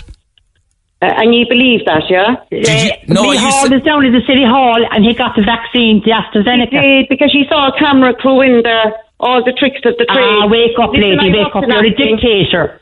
What the hell are you on about? I'm just trying to put information out there. Wait a second, Louise. Before they go in and get it. Hang on a second. Are you saying that the video footage that we saw and the nurse, the qualified nurse standing next to him in City Hall, injecting him in the arm was fake? Yeah. Well, if you want to believe otherwise, do, Neil. I wouldn't. Oh, for God's sake. Okay. Go down and sit down and take a chill pill and a cup of tea. Okay. Yeah, I will do that. And the nurse and the nurse and the HSE and everybody in the camera crews, they were all in on it. It's about was that real? It's about not queuing up like cattle without questioning. What the hell is wrong with that lady, Neil? What should the being of? She's entitled. No, wait a second. She is entitled to warn people that there could be side effects, and we saw that with issues with vaccines before. Neil, if you came out tomorrow morning saying you were warning people against the vaccine, I bet you they'd listen to you. Why? Because you're a broadcaster. And I'm a normal citizen trying to warn people. That's fine. But that's fine. But when you start saying that Micheál Martin's injection was a setup and fake, that's where you'll probably lose credibility. No, I didn't say the setup. I was saying I would look into it. Okay. I don't take things at face value. Okay, stop, because people will just turn off, and I don't want people turning off. Joan, I'll let you make one point before you go. She seems to think that everyone is getting the vaccines just to go on holidays. That's not happening with me. I'm not going on holidays at all. There are people who are getting vaccinated so they can get on a plane. Well, maybe so, but I'll wait till next year. I'm in no hurry to go abroad, but there'll be nobody tell me when to go on holidays and when not to go on holidays. Okay. All right, thank you for that. Let me move on. Eileen. Good morning, Eve. Go ahead. I'm going to take a break just quickly, yeah. I'm just listening to Louise there, and I think she's a dominator. She must be eating Google, is she? She's trying to inform herself, she says. She's trying to do the research on it, that, she has a different narrative to maybe you, Yeah, she's only listening to herself. I do think, because I was just thinking there, she had an accident on the side of the road and had to get an injection. Would she question it? What's in that? How long is that going to last? Will I be dead in 2023? I've always questioned things. Why wouldn't I? That's called critical thinking. We'll only take one day. If Micheál Martin comes out, or Houlihan, and they tell you to take a vaccine, and you know it's on trial, and it's still going to be on trial till 2023, you're all okay with that? And you're entitled to be. I'm just saying, all I'm saying is that people do a bit more research before they get it. If you thought you could save a life in the morning, would you not do that? Yeah, but if people had underlying illnesses or had problems with their lungs or their heart or with different forms of weight issues, because apparently it affects people who are obese and overweight, that saves their life. Apparently, it really does. You've no proof of that. These are still on trial. But the proof is okay. Fair enough. But the proof seems to. And I'm not cutting over you, but nobody has proof of this. This is still in trial till 2023. But the proof seems to be. All I came on here this morning for was to let people, to get more information, to tell people do a bit more research before they start queuing up for it, and not to allow the government to dictate to them about freedom. And for me to stop reading out headlines in the papers saying holidays abroad for the fully vaccinated in July. There you go. So that means the ones that aren't vaccinated won't be left on a flight? Yeah. And what happened to my body, my choice, and my own immune system? Okay, much Why obliged. does he think Miall Martin's going to stop me from travelling, and that he's going to force me to have a vaccine because over my dead body? Would I allow him to put a vaccine into me that's going through trial stages? Are you joking me? Okay, let me get some more calls, thoughts and opinions. 1-850 104 106. Text 0868 104 106. Back after the break. Text the Neil Prendeville Show now. 086 8104 106. Red FM. Yes, texts have also lit up on this topic. Text 0868 104 106. And as usual, I'm being accused of not allowing people on who have a different narrative. That isn't the case. That just isn't the case. I mean, I may not get to read all of the texts. I get to as many as I can, but I don't refuse any narrative. Somebody's saying, why are you getting people on slamming her? Why don't you get people on that are agreeing with her? I bet there's people trying to ring you right now in favour of what she's saying, and it's typical of you. I feel like turning you off. I'm not refusing anybody airtime. Absolutely no. And you sent me a text.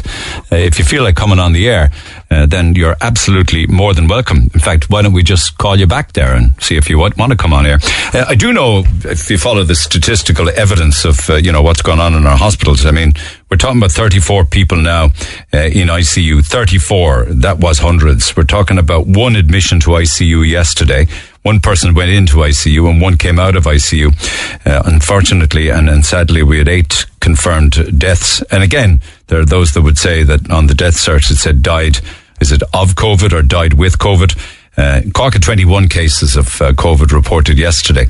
21 across a massive county like ours. So that's the statistical evidence. But obviously there are people who don't believe that the vaccine is the way out of this. And one person in particular believes that there will be consequences of it down the track. So keep those texts coming. Text 0868 104 106. Pick up the phone on 1-850 104 106, and I'll come back to those texts and emails as well as everything else.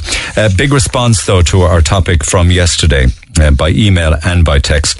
We still live in a Christian country, don't we? So yes, we have more Christian schools because of that. We should teach religion, the religion of the land. And if anybody objects to the religion of the land, they can sit in another class. Simple as. Many would argue we are no longer a Christian country. My reply there would be for them to turn on RTE once a day at 6:05 for the Daily Angelus. If that's not enough, check out our ministers saying their prayers before the Dáil starts. There's a lot of controversy over both that, prayers in the Dáil and indeed the Angelus. And really, the Angelus is very much changed now. It's no longer... Years ago, it was very religious, and you had religious icons or religious graphics on the screen. Now it's more people looking up at the sky, being ponderous and reflective. Just my 2 cents on religion in school. I think it should be removed from the school curriculum altogether for one simple reason. It's not possible to cater for all religions and the non-religious people. They will all want to have their say, and they'll want their children aligned to within the school environment and their religion taught. Imagine having to provide teachers of Islam, Buddhism, Sikhism, atheists, agnostics, the list goes on. Some religions also contradict our moral values. Gender equality is contradicted. LGBTQ rights are contradicted. Parents and religious groups should arrange for religious indoctrination outside of school on their own time at their own expense. James, from yesterday's program, is what's wrong with the Catholic Church. I have nothing against the Catholic Church, but doesn't it teach you to love thy neighbour and all that? James is just portraying views that are homophobic. Is James serious? Catholic schools for Catholicism? What about my gay Catholic son? Teach him on the side of the bloody road, is it? Thank Jesus he's gone away this year and back from backward schools and teachers. Your son, that is, you're referring to. My daughter was making her confirmation. She had to pick a name to be confirmed with. The teacher picked the name for my daughter. When she got home from school, we had to read together and learn about the name that she was getting conferred with. She was given the name Maria, the patron saint of rape. I physically couldn't read the sheet we'd been given. It was so graphic and disturbing. I rang her teacher the next day and she apologized. You were referencing Saint Maria Goretti, born in 1890 in Italy. She's one of the youngest saints to be canonized, apparently. Her patronage is of victims of rape, crime victims, teenage girls, modern youth. And that's Saint Mary Goretti, apparently. I think the Catholic Church is so against homosexuality because so many priests are gay. Full stop. James is going on and on about suicide not happening before because people had a better connection with the church. That connection with the church caused the quietening of sexual abuse of children by the Catholic Church for many, many years. He needs to stop ranting and listen for a while, says Sinead. Paddy says, I believe the vast majority of priests were not good because they didn't speak out against the abuse that was going on, which they knew about. There is no such thing as a good priest. Well, you can't, look, you can't be saying that. I mean, it's like saying that there are no good people in the world. There are good and bad in all sections of society. Surely be to God. Saying, what's this one here? I appreciate you standing up to that man, James, and calling him out for his fake facts. Thank you. LGBTQ is not a minority. It may seem like that because they're oppressed by people like James. It's not as simple as sending children to non-Catholic schools, Neil. I live 6 miles from Clonakilty. There is no other school besides Catholic schools. Religion should be taught outside of school, the way the Church of Ireland does. I have a 5-year-old daughter. She came home at Easter knowing about the crucifixion, which is scandalous. In fact, I've been sent a photograph this morning of obviously an exercise that a child was doing at home, and it is in the book. The book has one page on it where it shows Jesus on the cross, and they tell you, and the child then colours in Jesus on the cross, and the instruction in the book is draw Mary near the cross. Draw Mary near the cross. And that went on in a Catholic Cork school yesterday, and kids are taking that home to draw. So your thoughts on that are welcome. 1-850-104-106. Marina, my apologies. Marina. Good morning, Neil. How are you? You're extremely angry. Why is that? I really am. I was just listening there to Louise, and I have to say, everyone's entitled to their point of view, and I understand where she's coming from, and I come from the same place. Mm-hmm. And I know that you were kind of saying to her, oh, look, are you researching too much, and are you going on to Google, and are you doing this? But Neil, the fact of the matter is, the information regarding the 2030 reset is out there. It's on the World Economic Forum's website, explaining how by 2030 we will physically own nothing, but we will be happy, and we'll be in this happy clappy land where we own. And who came up with that plan? Was that a meeting of world leaders some years back where they came up with this plan? Yeah, that's exactly. Was it the G7? Was it? I'm not too sure now exactly what particular meeting it was. Well, you should know that if you're purporting the Great Reset. You should know what the meeting was and who was at it. Maybe I should, Neil, but I'm only a mere mortal here, just like everybody else going through COVID. Now, the other thing that I wanted to say to you with regards to the World Economic Forum plan is out there, the Great Reset. Even if you look back at the beginning of the pandemic last year, Prince Charles came out and said, right, this is the time for the Great Reset. It's absolutely the right time, and we're going to forge ahead now. That interview was brushed under the carpet because Prince Charles was not supposed to mention the Great Reset when they hadn't even properly released the pandemic. Now, another thing about they released the pandemic intentionally. Come on. Come on, what? Where do you want me to go? I'll go with you. Come on, where? Where are we going? Look, Neil, the coronaviruses have been around for years, okay? Somebody mixed a couple of little potions of old coronaviruses together. Bang, it's out into the earth. There's absolutely nothing about the coronavirus that is deadly, let me tell you. Absolutely nothing. Any flu will kill a vulnerable person, Neil. Like the corona, it's just a myth, and it's been put out there. I don't know what the entire plan is. That's because I'm not a world leader and I'm not in these circles, so I'm not privy to what exactly it is they're doing. But when I'm listening to Brendan O'Connor on RTE Radio 1 interviewing Professor Luke O'Neill, and he says, I do not need the vaccine. I am not getting it because I do not visit hospitals. What does that tell you? Didn't hear that quote. Well, you can go online, and Brendan O'Connor has it up online, or RT Radio have it up online, and you can hear it. I actually have it on my Instagram page and my Facebook. I reposted them, and I got deleted off Facebook for having done so. You see, Louise said that Micheál Martin faked the injection. Louise said that the media used old footage from a gas explosion in India and pretended that it was COVID disaster and emergencies where the hospitals were overwhelmed. Like, is that? Do we really take that kind of talk seriously? I'm afraid I do, Neil. Do you really think that Micheál Martin faked? Do you think that Micheál Martin faked his injection in the City Hall? I couldn't say at all what Micheál Martin was doing inside in City Hall, but from my own perspective, with no information backed with it, I don't believe he got an AstraZeneca. Do you? I do. Do you? Yeah. Do you also believe in leprechauns and fairies and Father Christmas? I believe in Father Christmas. I believe in Santa Claus. Yeah. Okay, Neil, look, I just wanted to call in. I've tried to dodge calls from Red FM all through this pandemic because I send in my opinion and I don't like what you're talking about. There's proof that we do call people with an opposite narrative. You do. I will give you that. You've always called me back, and I've spoken to you many times on air. I'm not only interested in people who are of one belief. I'm happy to talk to anybody within reason. I mean, I do start throwing my eyes up to heaven when people say things like Micheál Martin faked his injection, though. You know, I think that. Well, I get where you're coming from because it sounds absolutely ludicrous, but the way the world is going, Neil, what we've got to ask ourselves. I mean, it's. I mean, think about that. Like, the nurse had to be in on it. Neil, I didn't say that Micheál Martin didn't get AstraZeneca. Louise did, and she believes like you in the Great Reset.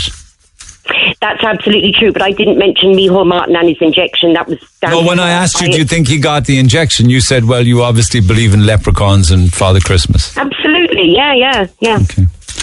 Okay, all right. Okay, thanks, Marina. Have a good day. Lines open, 1-850-104-106. Back after the break. Talk to Neil Prendeville now. 1851-04-106. Red FM. Okay, Mark Willington fact-checked the reference there to Professor Luke O'Neill on the Brendan O'Connor show. Thank you, Mark. Apparently, he was asked the question as to whether or not he had been vaccinated yet, and his response was that he said, I don't work in the hospital. My lab is on Pearse Street. We have our COVID centre in Trinity, blah, blah, blah. 3 people in my lab go to the hospitals to get samples. They got vaccinated. I don't work in the hospital. He then went on to say, apparently, apparently Brendan O'Connor made some kind of a joke that people listening to the programme would likely say, oh, he's not taking it. And then Brendan O'Connor said, Luke O'Neill knows well he won't have that poison in him. He said jokingly. Anyway, there was a lot of posts then on social media suggesting Luke O'Neill refused to take the vaccination. And this was a statement that was released afterwards by him, where he said, I will take the vaccine as soon as it's offered. I explained during the programme that I'm not a frontline worker.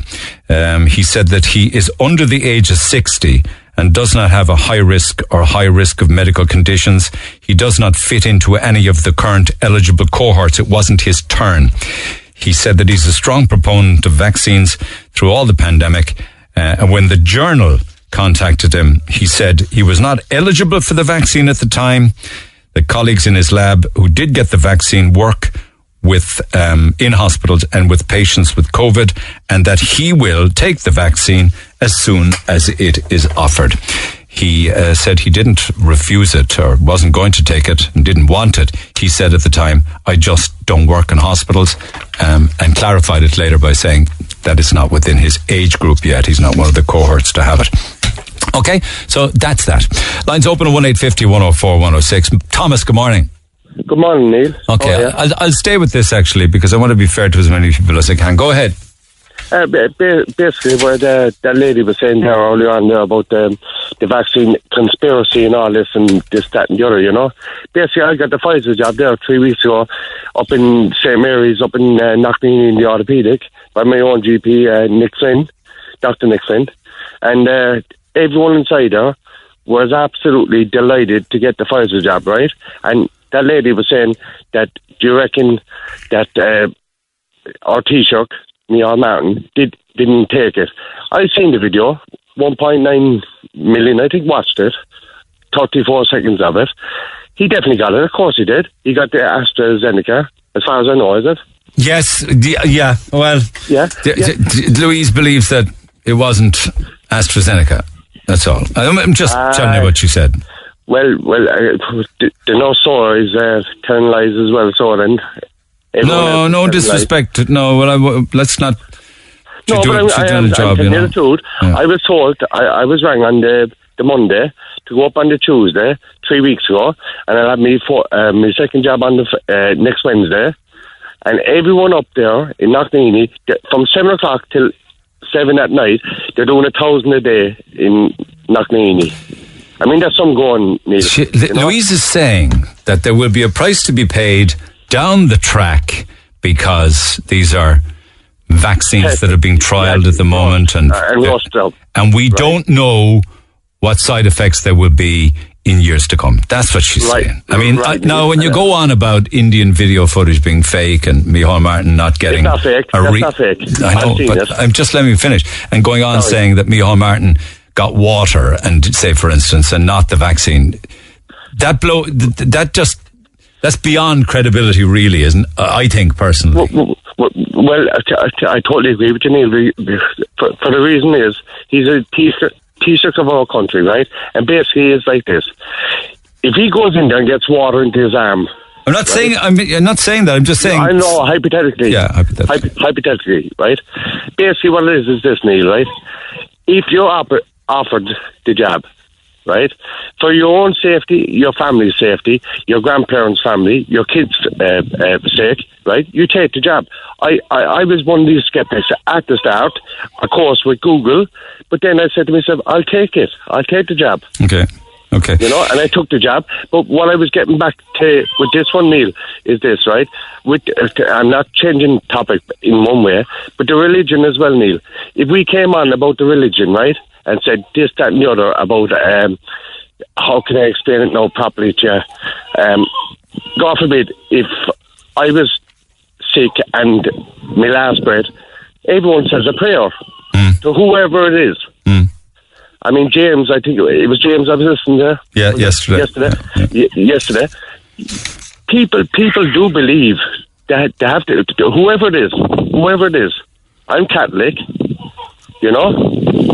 I suppose those that are non-believers would love to believe, and everybody taking their last breath, probably in for a penny, in for a pound. Yeah, exactly. Yeah. That is the one. But the problem with this thing is, hopefully everyone will get vaccinated. Okay. Everything will be okay, which it will be. I know that because doctors take an oath, you know, like everyone else does.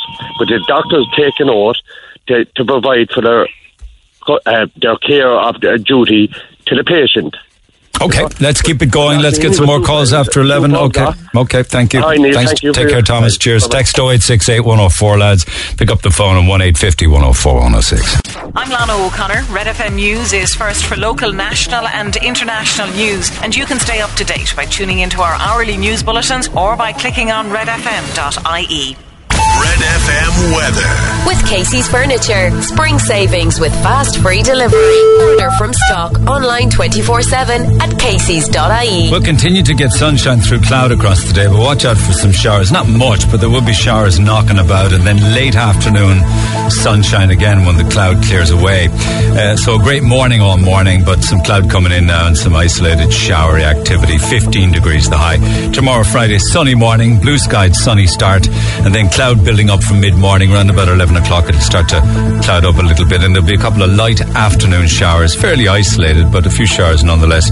Cloud activity across Friday afternoon. Saturday we'll have sunshine through cloud, on and off right across the day. There'll be showers as well, light showers, 14 degrees. So for today, a great start to the day. Some shower activity across the afternoon, sunshine through cloud, 15 degrees. Get it off your chest. Call Neil Prendeville now, 1850 104 106.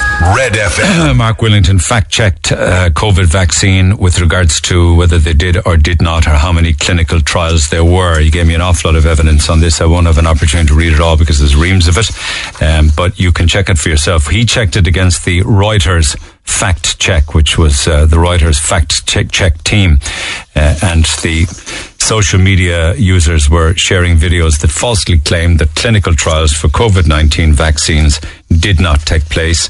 Reuters checked it and they said that claim was false. Clinical trials for COVID-19 vaccines were carried out before they were approved by governments and rolled out to the public. As in the trials were carried out before the vaccines were rolled out. Pfizer's trial enrolled 45,000 participants across the globe. Oxford recruited 23,000 people across the globe. Places like the UK, Brazil, South Africa, Argentina, Turkey, the United States. They actually break down the numbers in further detail then, and they talk about some of the other vaccines as well. Where was that other part? Oh yeah, clinical trials for other COVID-19 vaccines are ongoing, including those for Janssen, Novavax and Moderna. The Pfizer and AstraZeneca clinical trials, 45,000 participants for Pfizer and 23,000 for Oxford. And they said, there's another part of it here. Yes, it said, the trials were conducted as follows. During the trials, half the volunteers were given the vaccine, half were given a placebo dummy treatment. And that's just a fact check for you with regards to some comments made earlier on this morning. In the world we live in now, it's just so important to be able to react quickly to claims that are made, because sometimes they're true, and you just need to be absolutely sure. That's why fact checking is important. Jordan, good morning. Can you hear me okay? Yeah, absolutely. You hear me? Yeah, go ahead. Thank you for holding. No, what's on your mind? No bother at all. Just with the lady that was speaking earlier about the New World Order and everything like that. Now, I have friends and family members who believe in this stuff, you know, and it just kind of came to me like a railway train there a while ago. It feels like it's a new religion on the horizon of people believing what they're reading, what they're watching, you know, what they're being fed, you know. I don't believe it at all. But yeah, lots of friends. It's like a bit of a cult. These people call them conspiracy theories, you know. I don't really believe in it now at all, but like I got my jab. Maybe you might believe if you read up on it, you see. But you know, there's a saying: "Don't believe everything you read," you know. And I'm a great believer on that one. Absolutely. I believe what I see, and what I see is the statistics are going down, the deaths are going down. You know, what more can we say? In one part of the conversation earlier, and this is associated with the Great Reset, is that this pandemic was created intentionally. I've heard that from these to create a new world order. But I'm not too sure if that's true, Neil. Absolutely, I really don't believe that's true. You think it's all just a little bit mad? All just a little bit mad. Neil, I'm sorry, I'm going to have to go myself short there now. Cheers. John, good morning. Hi, Neil, how things? Go ahead. Yeah, Neil, you claim to have the common sense middle ground here. Go ahead. Yeah, well, I'm kind of looking at Louise's side of things and I'm looking at the elderly side of things. Louise is saying there that this came out too fast. I believe it probably did come out a bit fast. And I can also see with the elderly, like, they're worried. They need to take something to maybe get their life back on track, you know. So I know I sound a bit nervous. You're grand, yeah, you're grand. But like, people, like, we're going through a pandemic here, like, you know, and we have to make a start somewhere, like, you know. And a lot of people as well, like, suicide is big at the moment, you know, people locked down. We have to make a start somewhere. Like, I believe myself that this has just came out a bit too fast. The researching hasn't been long enough. And I believe that I'm going to be forced to take this. Do you know, why would you be forced? No one would force you. Well, you are going to be forced if you want to live your life, in the sense that you want to go on holidays. Because they reckon that if you're not going to get, I believe that if you're not going to get vaccine, you're not going to be able to travel. That's this year. If you never get a vaccine and say you decide not to bother travelling next year, you will be able to this year. You'll be able to travel next year without a vaccine. Well, is that confirmed? Yeah, it'd be like any communicable disease. You know, herd immunity should protect you. Yeah, but it's just, I believe would you go to a country, for instance, where there was malaria or diphtheria or other issues like that? We take vaccines. Yeah, I know. I can see your point. No, I wouldn't, like, you know. But you see, going back to Louise's point as well a while ago, like, she's saying that people are, the research is, I believe that this, like, it came fairly fast, like, you know, we're going through a pandemic, and I believe, like, that we have to probably start somewhere.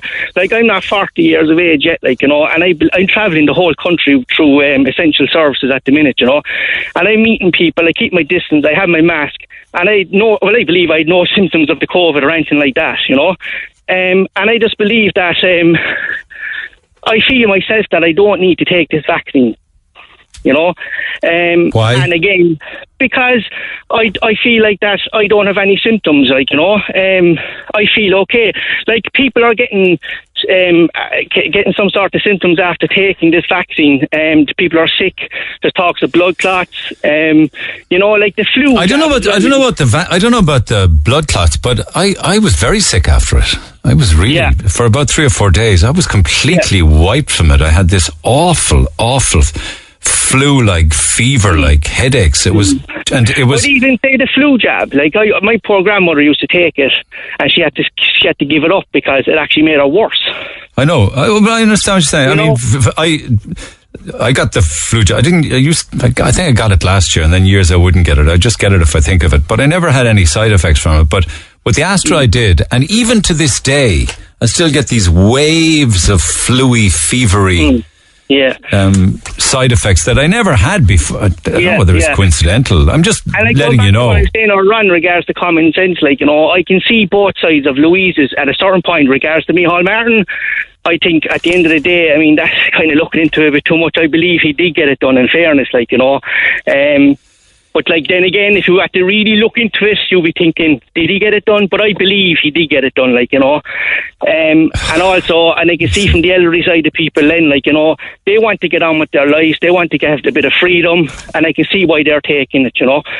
So I can see both sides of the argument here, like. But for myself, like, I end up probably going to have to take it, but I'm a bit reluctant, you know, because, again, as I say, I have no symptoms. I feel that I'm young enough.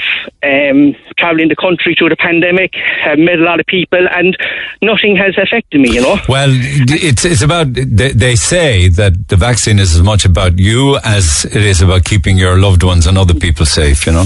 Yeah, and then the other side of it as well, in regards to the COVID, like, you know, like, again, you hear people, if it was sore thumb, you go to the doctor or whatever, you need to get a COVID test.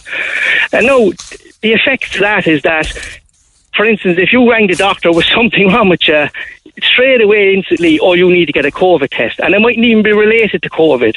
Next thing, the effects of that is your husband, your wife, they have to stay out of work, your kids are out of school, financially, bam, down. And I just think that, like, this COVID is taking over. But that's only all in the case of where you tested positive or you're a close contact. Yeah, but you still have to wait for your results to come back. Well, and you're out of work. Yeah. You know, and that could take up to 48 hours. You know, so, like, there's a lot. Like, I see both sides of the story here. Like, you know, and again, like a lot of families out there miss loved ones who are after committing suicide or whatever due to this, and, like, you know, like, we have to get back to our normality. They say there's a million cancer appointments missed across the EU. Yeah, you don't hear of anybody like, everything before was, she died from cancer, he died from cancer, or this, that, and the other. It's all just COVID, and then you hear of COVID related. You know, it's just that I just believe. Look, we need to. We've been locked What if down there's for a long time. What if there's a COVID? There will be some kind of a COVID passport. You know, they talk about vaccine passports, which you won't have. I don't know whether that will also be the case of a vaccine search to get into a pub. But how would you feel if there was? Again, that's going back to my point. I'll have to end up being forced to take it to live my life. Gotcha. Okay. You know, like, it could affect me in the sense of my job. I mightn't be left go to places because they might ask, have I got? It'd be like a safe pass. Have you got a safe pass? Yeah.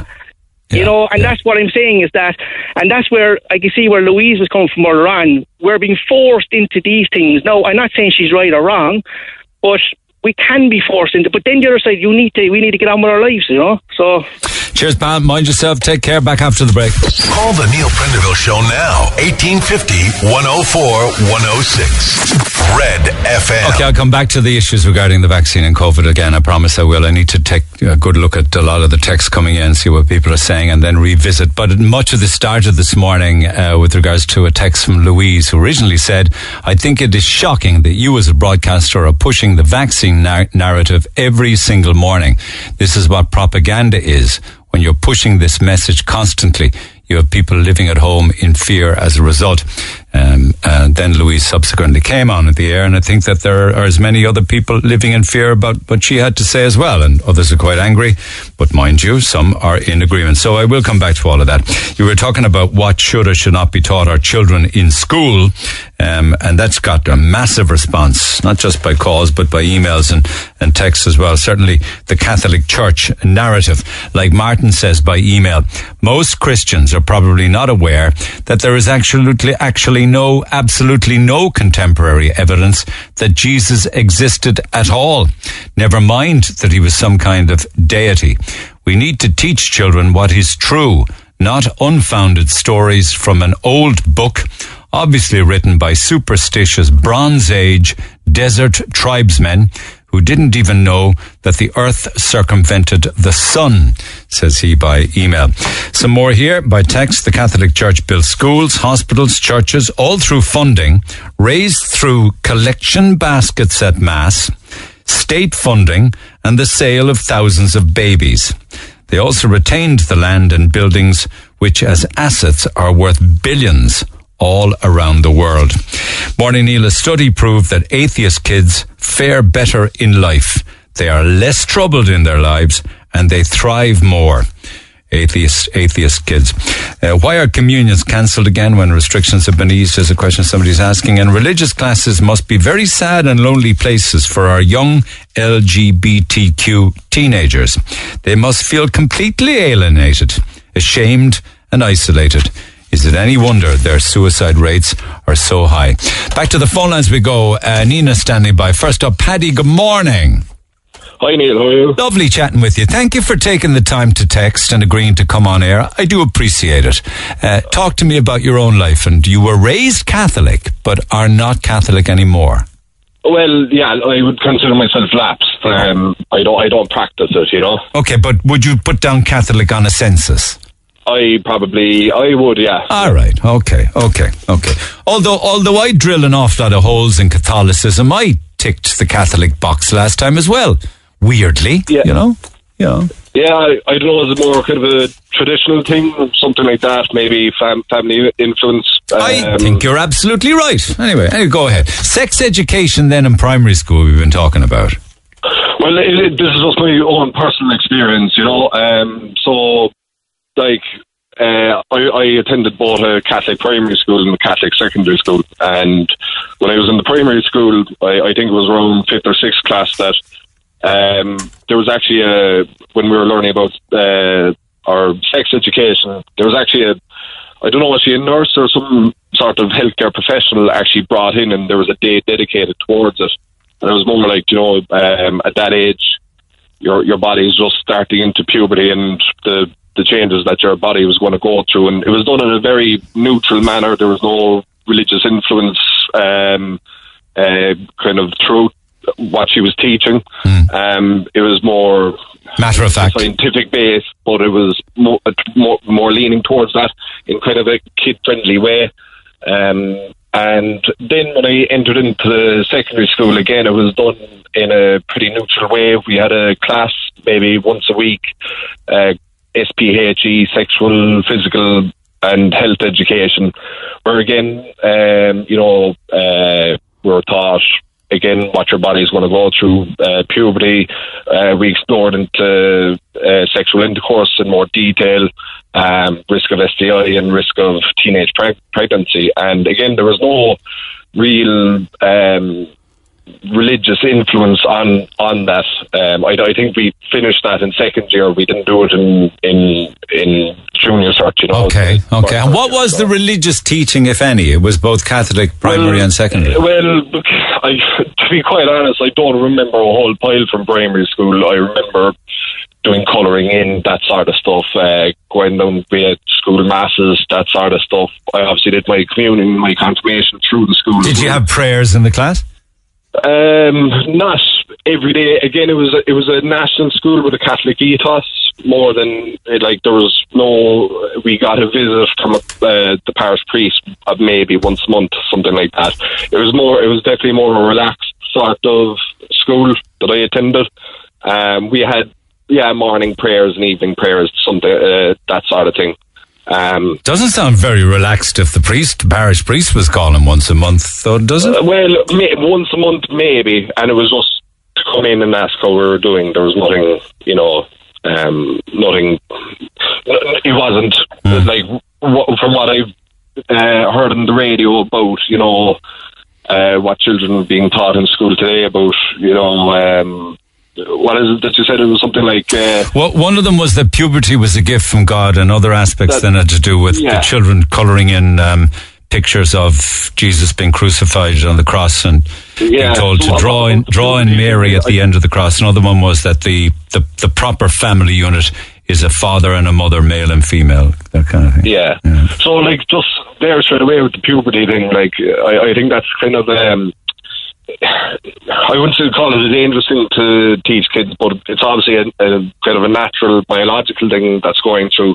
If you can kind of teach that in a kid-friendly way in primary school, it'd be definitely more beneficial. But I'd love to know from younger parents now, for instance, in a primary school, would children be taught that we all come from Adam and Eve, and that there was the Garden of Eden, and the snake tempted... it was Eve with the apple, and that Eve was born from a rib from Adam's rib cage, kind of thing. You see, that's the thing. That's what I was taught, anyway. I do believe that there should be separation between church and state, definitely, but church and education through state education. Really, there should be separation. Religion could be taught as a subject in a neutral way where more than one religion was explored, it should be all or none, and if it's going to be religious, then it needs to be outside of the school then. If you wanted to raise your children Catholic, I think it's definitely more the parents' sort of role. If you have devout parents that want you raised Catholic, you can be raised Catholic up until you're old enough to make your own choice. I think religion at the end of the day is actually a personal choice, rather than maybe something that should be pushed upon you by an institution. A lot of other texts on this, including calls like yours. Thank you, Paddy. Appreciate it. Have a good day. Nina's on line 5. Nina, good morning. You could no longer... Can you hear me okay? You could no longer stay quiet. Why is that? Yes. Hi. Hello, Nina. I'm sorry, but when I was listening to this conversation yesterday, I don't remember the name, but it was a man who defended the Catholicism, religion, and so on. Yes? James, yeah. Yes. Yeah. I really, honestly, do not have anything against any religion. I support all of them. I have a number of friends who are Muslim, they are Catholic, they are even Hindu, and so on. But I do not practice it. And in my opinion, it's wrong to force somebody into this. I understand that Ireland is... it is a Catholic country. It's everything is okay with that, but to teach children in school about reproduction and so on by a priest, I just find it completely wrong, because this is science. And sorry, but science has nothing to do with religion at all. And so I just don't understand that.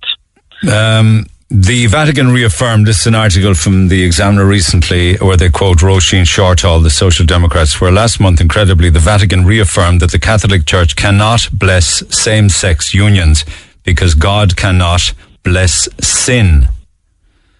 That's the Church's position. I did read that as well.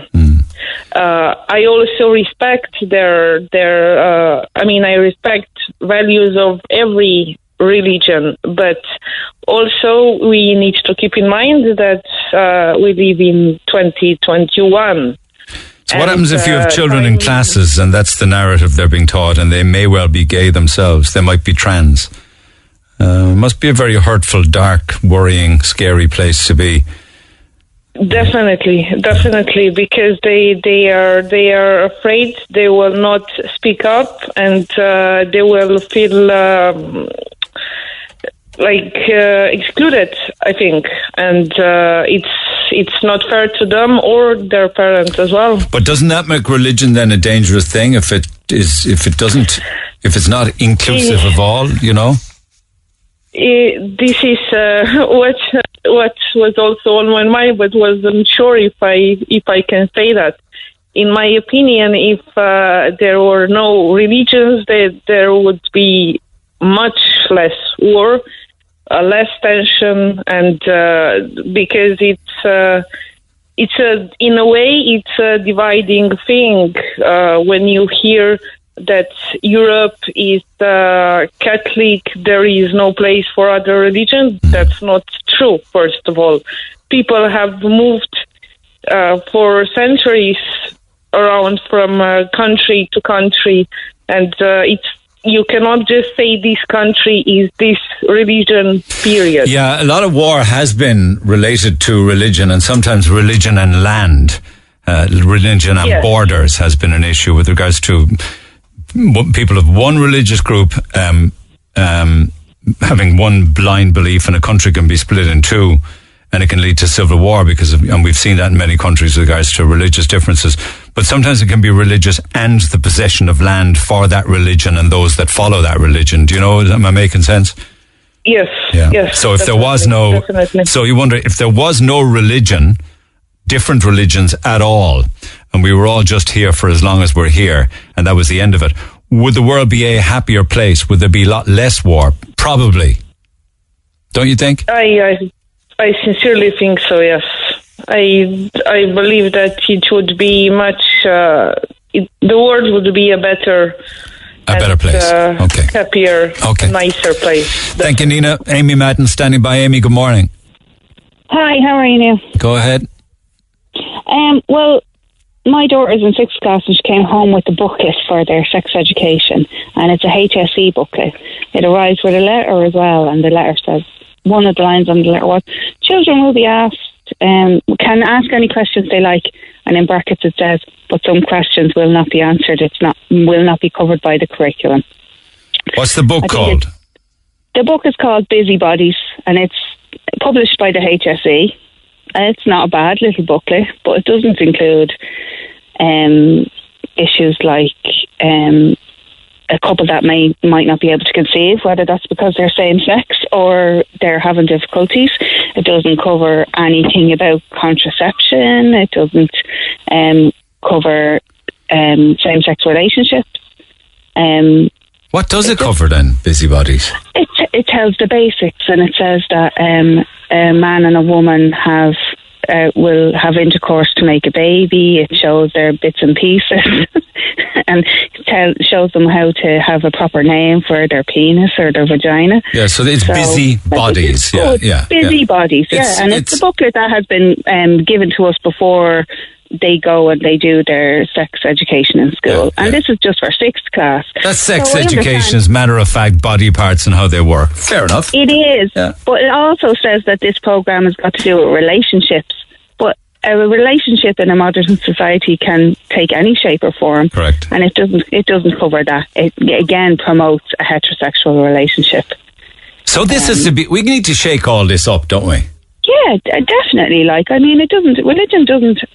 For me, religion or faith formation doesn't have a place in school. School is a place for education, facts, science, history, geography.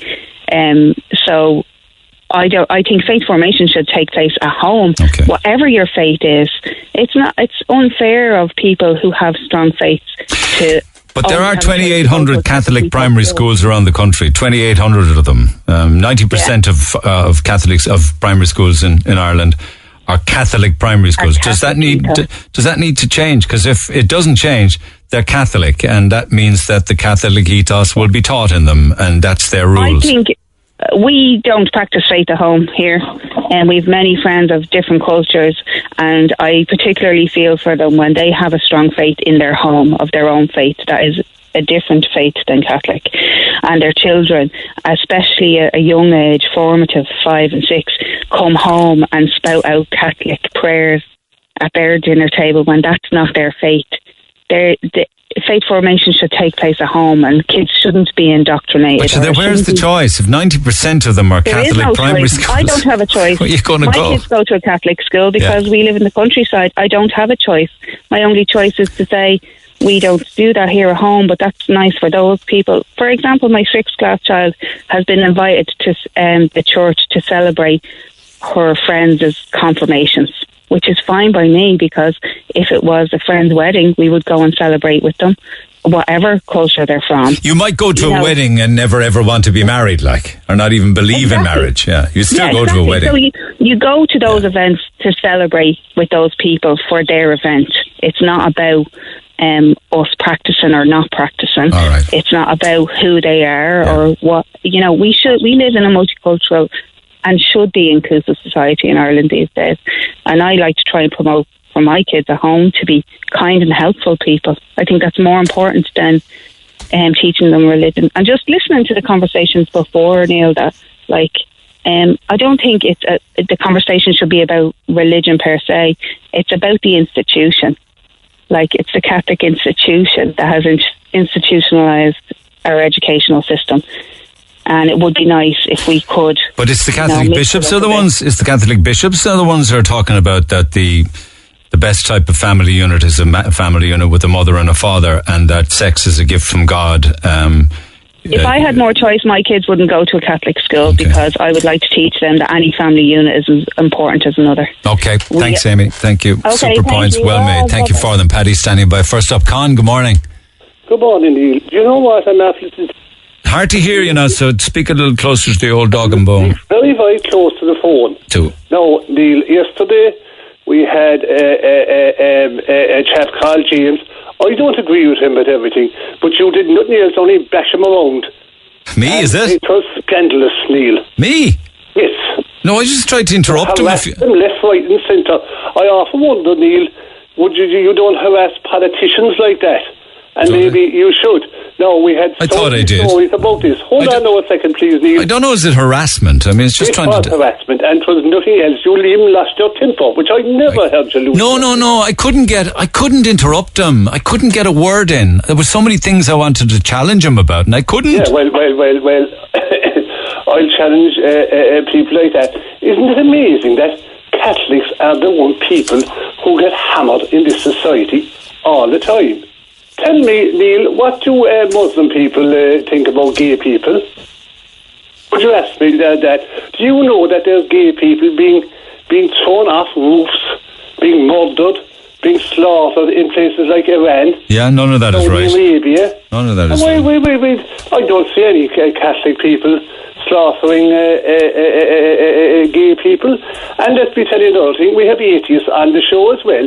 Now, maybe they'd want a history lesson about their atheist brethren in the Soviet Union. They sent gay people into gulags. They were kicked to death. They were raped by prison guards. They were slaughtered and murdered. Yeah.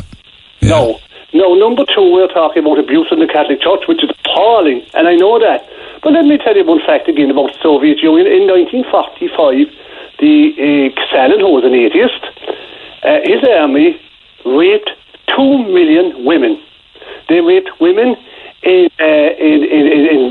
what you call it, in Berlin. They even raped poor Jewish women who had been left out of the what you call it. So did German soldiers. So did Italian soldiers. German soldiers. I'm quite sure that Allied soldiers did as well. But there are 2 million women. Nuns were raped, as I say, so they were, and nothing seems to be Isn't it all right, Catholics that commit offences? No, you can't. You can't just say. Is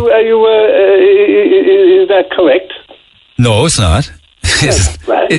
You can't just say, "Oh, listen, don't be bashing Catholics because this religion is as bad, that religion is bad, and others." And just for the record, even bashing Russia, right? You talked about the war and rape by Russian soldiers. More people in Russia died during the Second World War than all of the combined people who died fighting for the other allies, the English, the Americans, or civilians in the war. More Russians died than everybody else put together. Yeah, but sure, one day, did that day enter into cushy agreement with the Nazis in 1939 to carve up Catholic Poland? Yes, but that was before war was declared. In fact, it was the Russians put a stop to the gallop of Hitler way before the Americans got involved, or way before. I mean, it's the Americans saved the war really for the Allies. I mean, before that, it was the Russians on the Eastern Front. Anyway, maybe that's off topic. What I'm saying to you is that evil is evil. Now, I disagree with what you call it because I believe everyone is equal. As far as I'm concerned, everyone should be respected. That is from conception until natural death. Life is, to me, we don't agree in this country with part of this, I know. But that's my belief. I have gay friends, they go to Mass, they're welcome to Mass, they're friends of mine, they're like brothers to me. These two lads, and I wouldn't swap them for anyone. Yeah. They go to Mass, they're welcome. I remember he telling me that the parish priest welcomed to them to his 50th anniversary. And there were priests up the country last week blessing same-sex marriages. I get all of that. I'm not bashing any religion. No, I'm not. And the whole thing is that. Let's be honest. Are you confusing me with people who are on the air with an opinion? Yeah, but you didn't challenge them, did you? I challenge everybody as best I can. If I can get a word in, I can get a word in with James. Well. People describe him as being overly pious. Well, I'm not overly pious because I'm a sinner. I go to Mass. No, I can't now with the thing at the moment because I'm an elderly person. I go to Mass. I pray because I'm not perfect and I find comfort in prayer. Now, if other people want to hammer me from that... No, listen, no, that's not the way... I certainly don't think that way, but I just want a world where if you're straight or gay, it makes absolutely no difference, and that you're not being taught things in school that make you feel as if you're a sinner or a bad person. No one is taught the things in school that they're sinners or bad persons.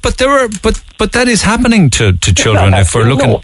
Well, if you look at some of the teachings that we've been talking about for the past couple of days, yeah, we have people coming along here and they tell, Roisin Shortall quoted something. Roisin Shortall is some sort of an exorcist or something, so she would have that opinion. I believe everyone deserves a Catholic schools are there; they're serving the people. No, I think I heard during the week that children have a natural right to a mother and a father. Well, that's Catholic teaching. Married love is a unique form of love between a man and a woman. Yeah. So you don't therefore believe in same-sex marriage. That's the rules. I even took chemistry for same-sex marriage down in Yall. No, I'll remind you of that. No, I'm only asking you a question. See, I won't know then unless you tell me. But the Vatican says this is what the bishops of Ireland are saying. Look, we've been told by the government to do this and that. The Vatican, the Church in Ireland. Do you know? Because you may not, there's a man up in Dublin called Brother Crowley. He's from Cork. You don't know him, of course, because maybe you don't move in those type of circles. Now, that brother, he's a Capuchin brother, feeds 400 people every day and every. And you know what his salary is? 0. Right. Do he ask anyone who they are? Are they gay? Are they straight? No. Are they foreign? No. You're missing the point. Of course, there are good people, and I mean, I'm not disputing. I'm not talking about that. I'm talking about what's being taught to children in school about family, about love, about sex, about relationships, about being all inclusive. Do you find out what they teach in Muslim schools? No, that wasn't. We don't have 90% of the schools in Ireland called Muslim schools. The Catholic schools welcome every child into the schools. And I was listening to Mr. Leo Varadkar some weeks ago on the television line, and he said that his problem is that parents in schools do not want to divest the schools in his constituency, which is up in Long Castleknock. They do not want, the Catholic Church wants to divest schools, and the parents don't, and sometimes the politicians. Well, what I'm hearing this morning is, yesterday morning particularly, is that people don't want religion in schools at all. No, people around you don't want religion in schools. What do they want in school? Education. Yeah, and then they got the education. Yes, but I've given you examples of what's being taught in different classes, which would be unacceptable to many people in society with regards to how it's changed. But have they been taught that? We had a person here this morning complaining, right? He rang you, and he said that he's going getting married, and that he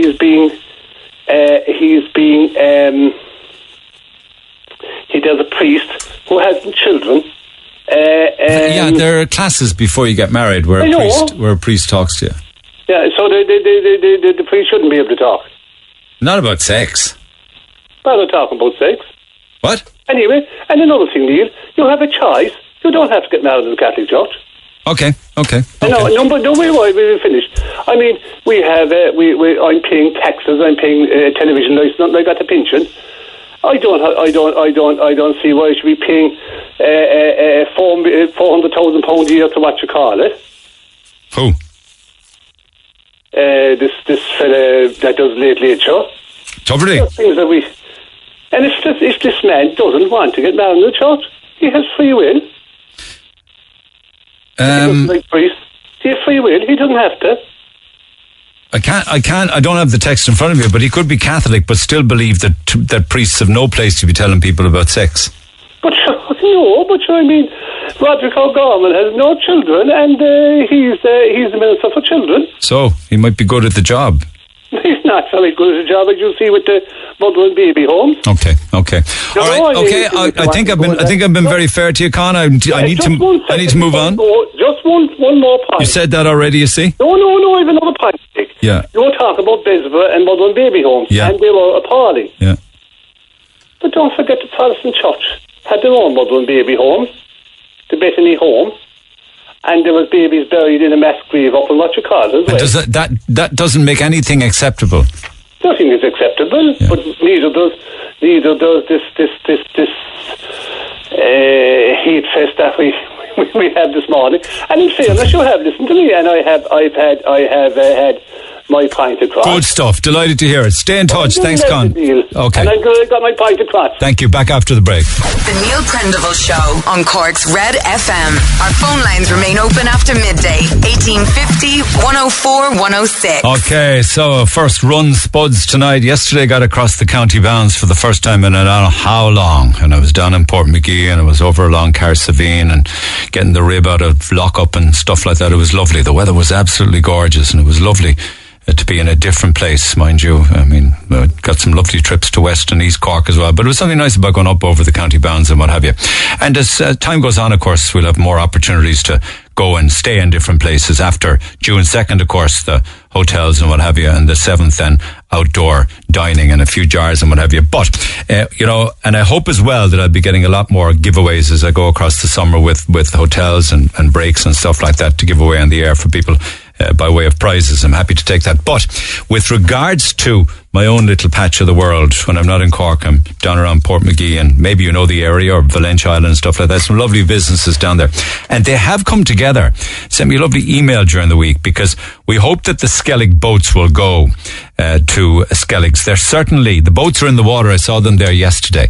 And what they certainly will be doing is they'll be doing trips around Skellig Michael and trips around the small Skellig, which is a bird sanctuary. If you haven't been there, they will be. Now, whether they be landing or not, I'm not sure yet. They may land with smaller numbers. We'll have to see what happens with regards to the protocols and health guidelines on that. But certainly they'll be doing trips around it. So we put together a 2-night stay in the moorings in Portmagee, a trip around Skellig Michael with Skellig Michael boat trips a €100 hamper for Skellig chocolates, a tour of the Skellig Gin Distillery. It's actually a gin and whiskey distillery. They've laid the whiskey down. Obviously, that'll be laid down for 8 or 10 years. But the moment they're distilling gin, so you got a tour of that. We've also organised entry to the Skellig Experience, which is the interpretive centre just over the bridge on Valencia. A bottle of Port McGee whiskey and a €25 voucher for Valencia Island ice cream. So have all that's one big prize. Yeah, 2 nights in the Moorings. The Moorings is a hotel now, so it gets to open from the 2nd of June if you want to check out. I think everyone's going to be really busy, so I wouldn't be hanging around with regards to checking out or picking up the phone. Moorings.ie. I know that many of the holiday homes and TripAdvisor homes, they're all booked already, so it's really going to be busy in Cork and certainly in Kerry. I think fair to say, the 2 most popular tourist destinations in the country.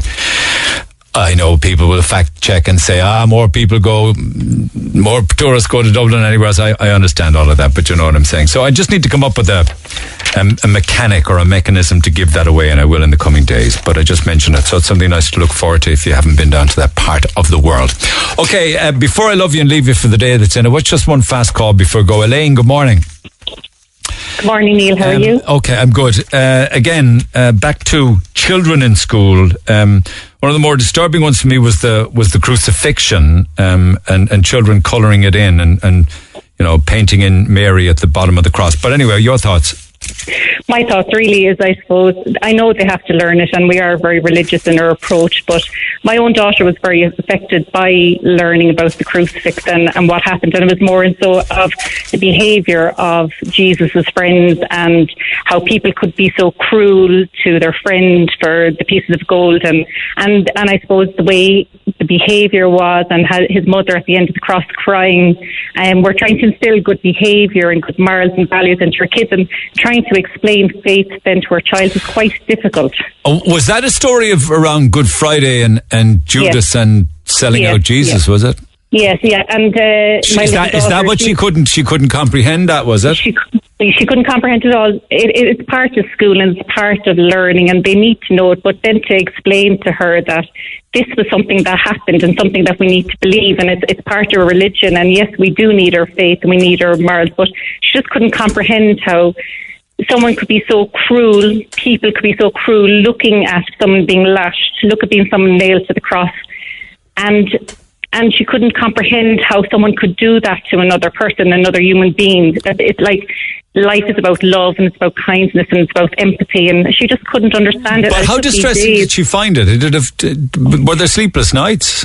There was sleepless nights, so I went into the school and we spoke about it. So we decided not to have her involved in any more of the teachings at that present time, just about the crucifix and about Good Friday. But she still would obviously be in religion class, and I think it's very important because at the end of the day, our faith is very important. But it was just that part of religion that she found very overwhelming. Wow. Did you have nightmares? She did. There was a good few sleepless nights where I was in the bed with her, and I suppose it's their little minds. They're so innocent. They're like sponges, and just to, I suppose, to be able to regulate what is right and what is wrong. And like I was saying to her, that it is part of our religion. It is part of our life. This is what we have been taught, but now people don't do that sort of thing. But then we were just explaining to her as well that after the 3 days, there was light, that Jesus gave up his life to help other people. So it's very hard and very difficult to explain to a 9-year-old something so tragic and something so traumatic. Yeah, that's why it's really important to be talking to young mothers like yourself with young children, because for me, I'm way out of this, long time ago. Even with my own kids, a long time ago. So should it be in school at all? Should that be in school at all? Well, they do need to learn about it, and some kids, it just kind of goes off their back. They don't think about it at all. But and not every parent then is capable of talking that through. Yes, and I actually spoke to the other people, and my sister would have a child the same age, and their kids had a different reaction. So I suppose it's about every child and how they process the information. But my daughter, it took a lot longer to understand how the cruelty could be there. She's a very kind, empathetic, caring. So therefore was traumatized by it. Yeah. Yes, absolutely. And she just couldn't understand how friends could kind of, I suppose, go behind someone's back, and the betrayal and the upset and what actually happened. And then she pictured the mother at the end of the cross mourning for her child. I know. So it's very, very upsetting, and it's very hard, I suppose, to understand. But she's after processing it now, it is becoming, I suppose, she's learned about what people can do, but there is also light at the end of it as well. But we do, like, I instill religion with them. They go down to the church, they light their candle, they pray for anyone who's passed away or anyone who's unwell. So the religion part is in our house, but sometimes we need to be very careful in how we approach it. Thank you for that. Have a good day. Last word this morning to Elaine. Our lines will stay open at 1-850-104-106. Have a good day. I'll see you tomorrow. Thanks for listening to this Red FM podcast. Don't forget to subscribe and check out redextra.ie for more great Red FM content.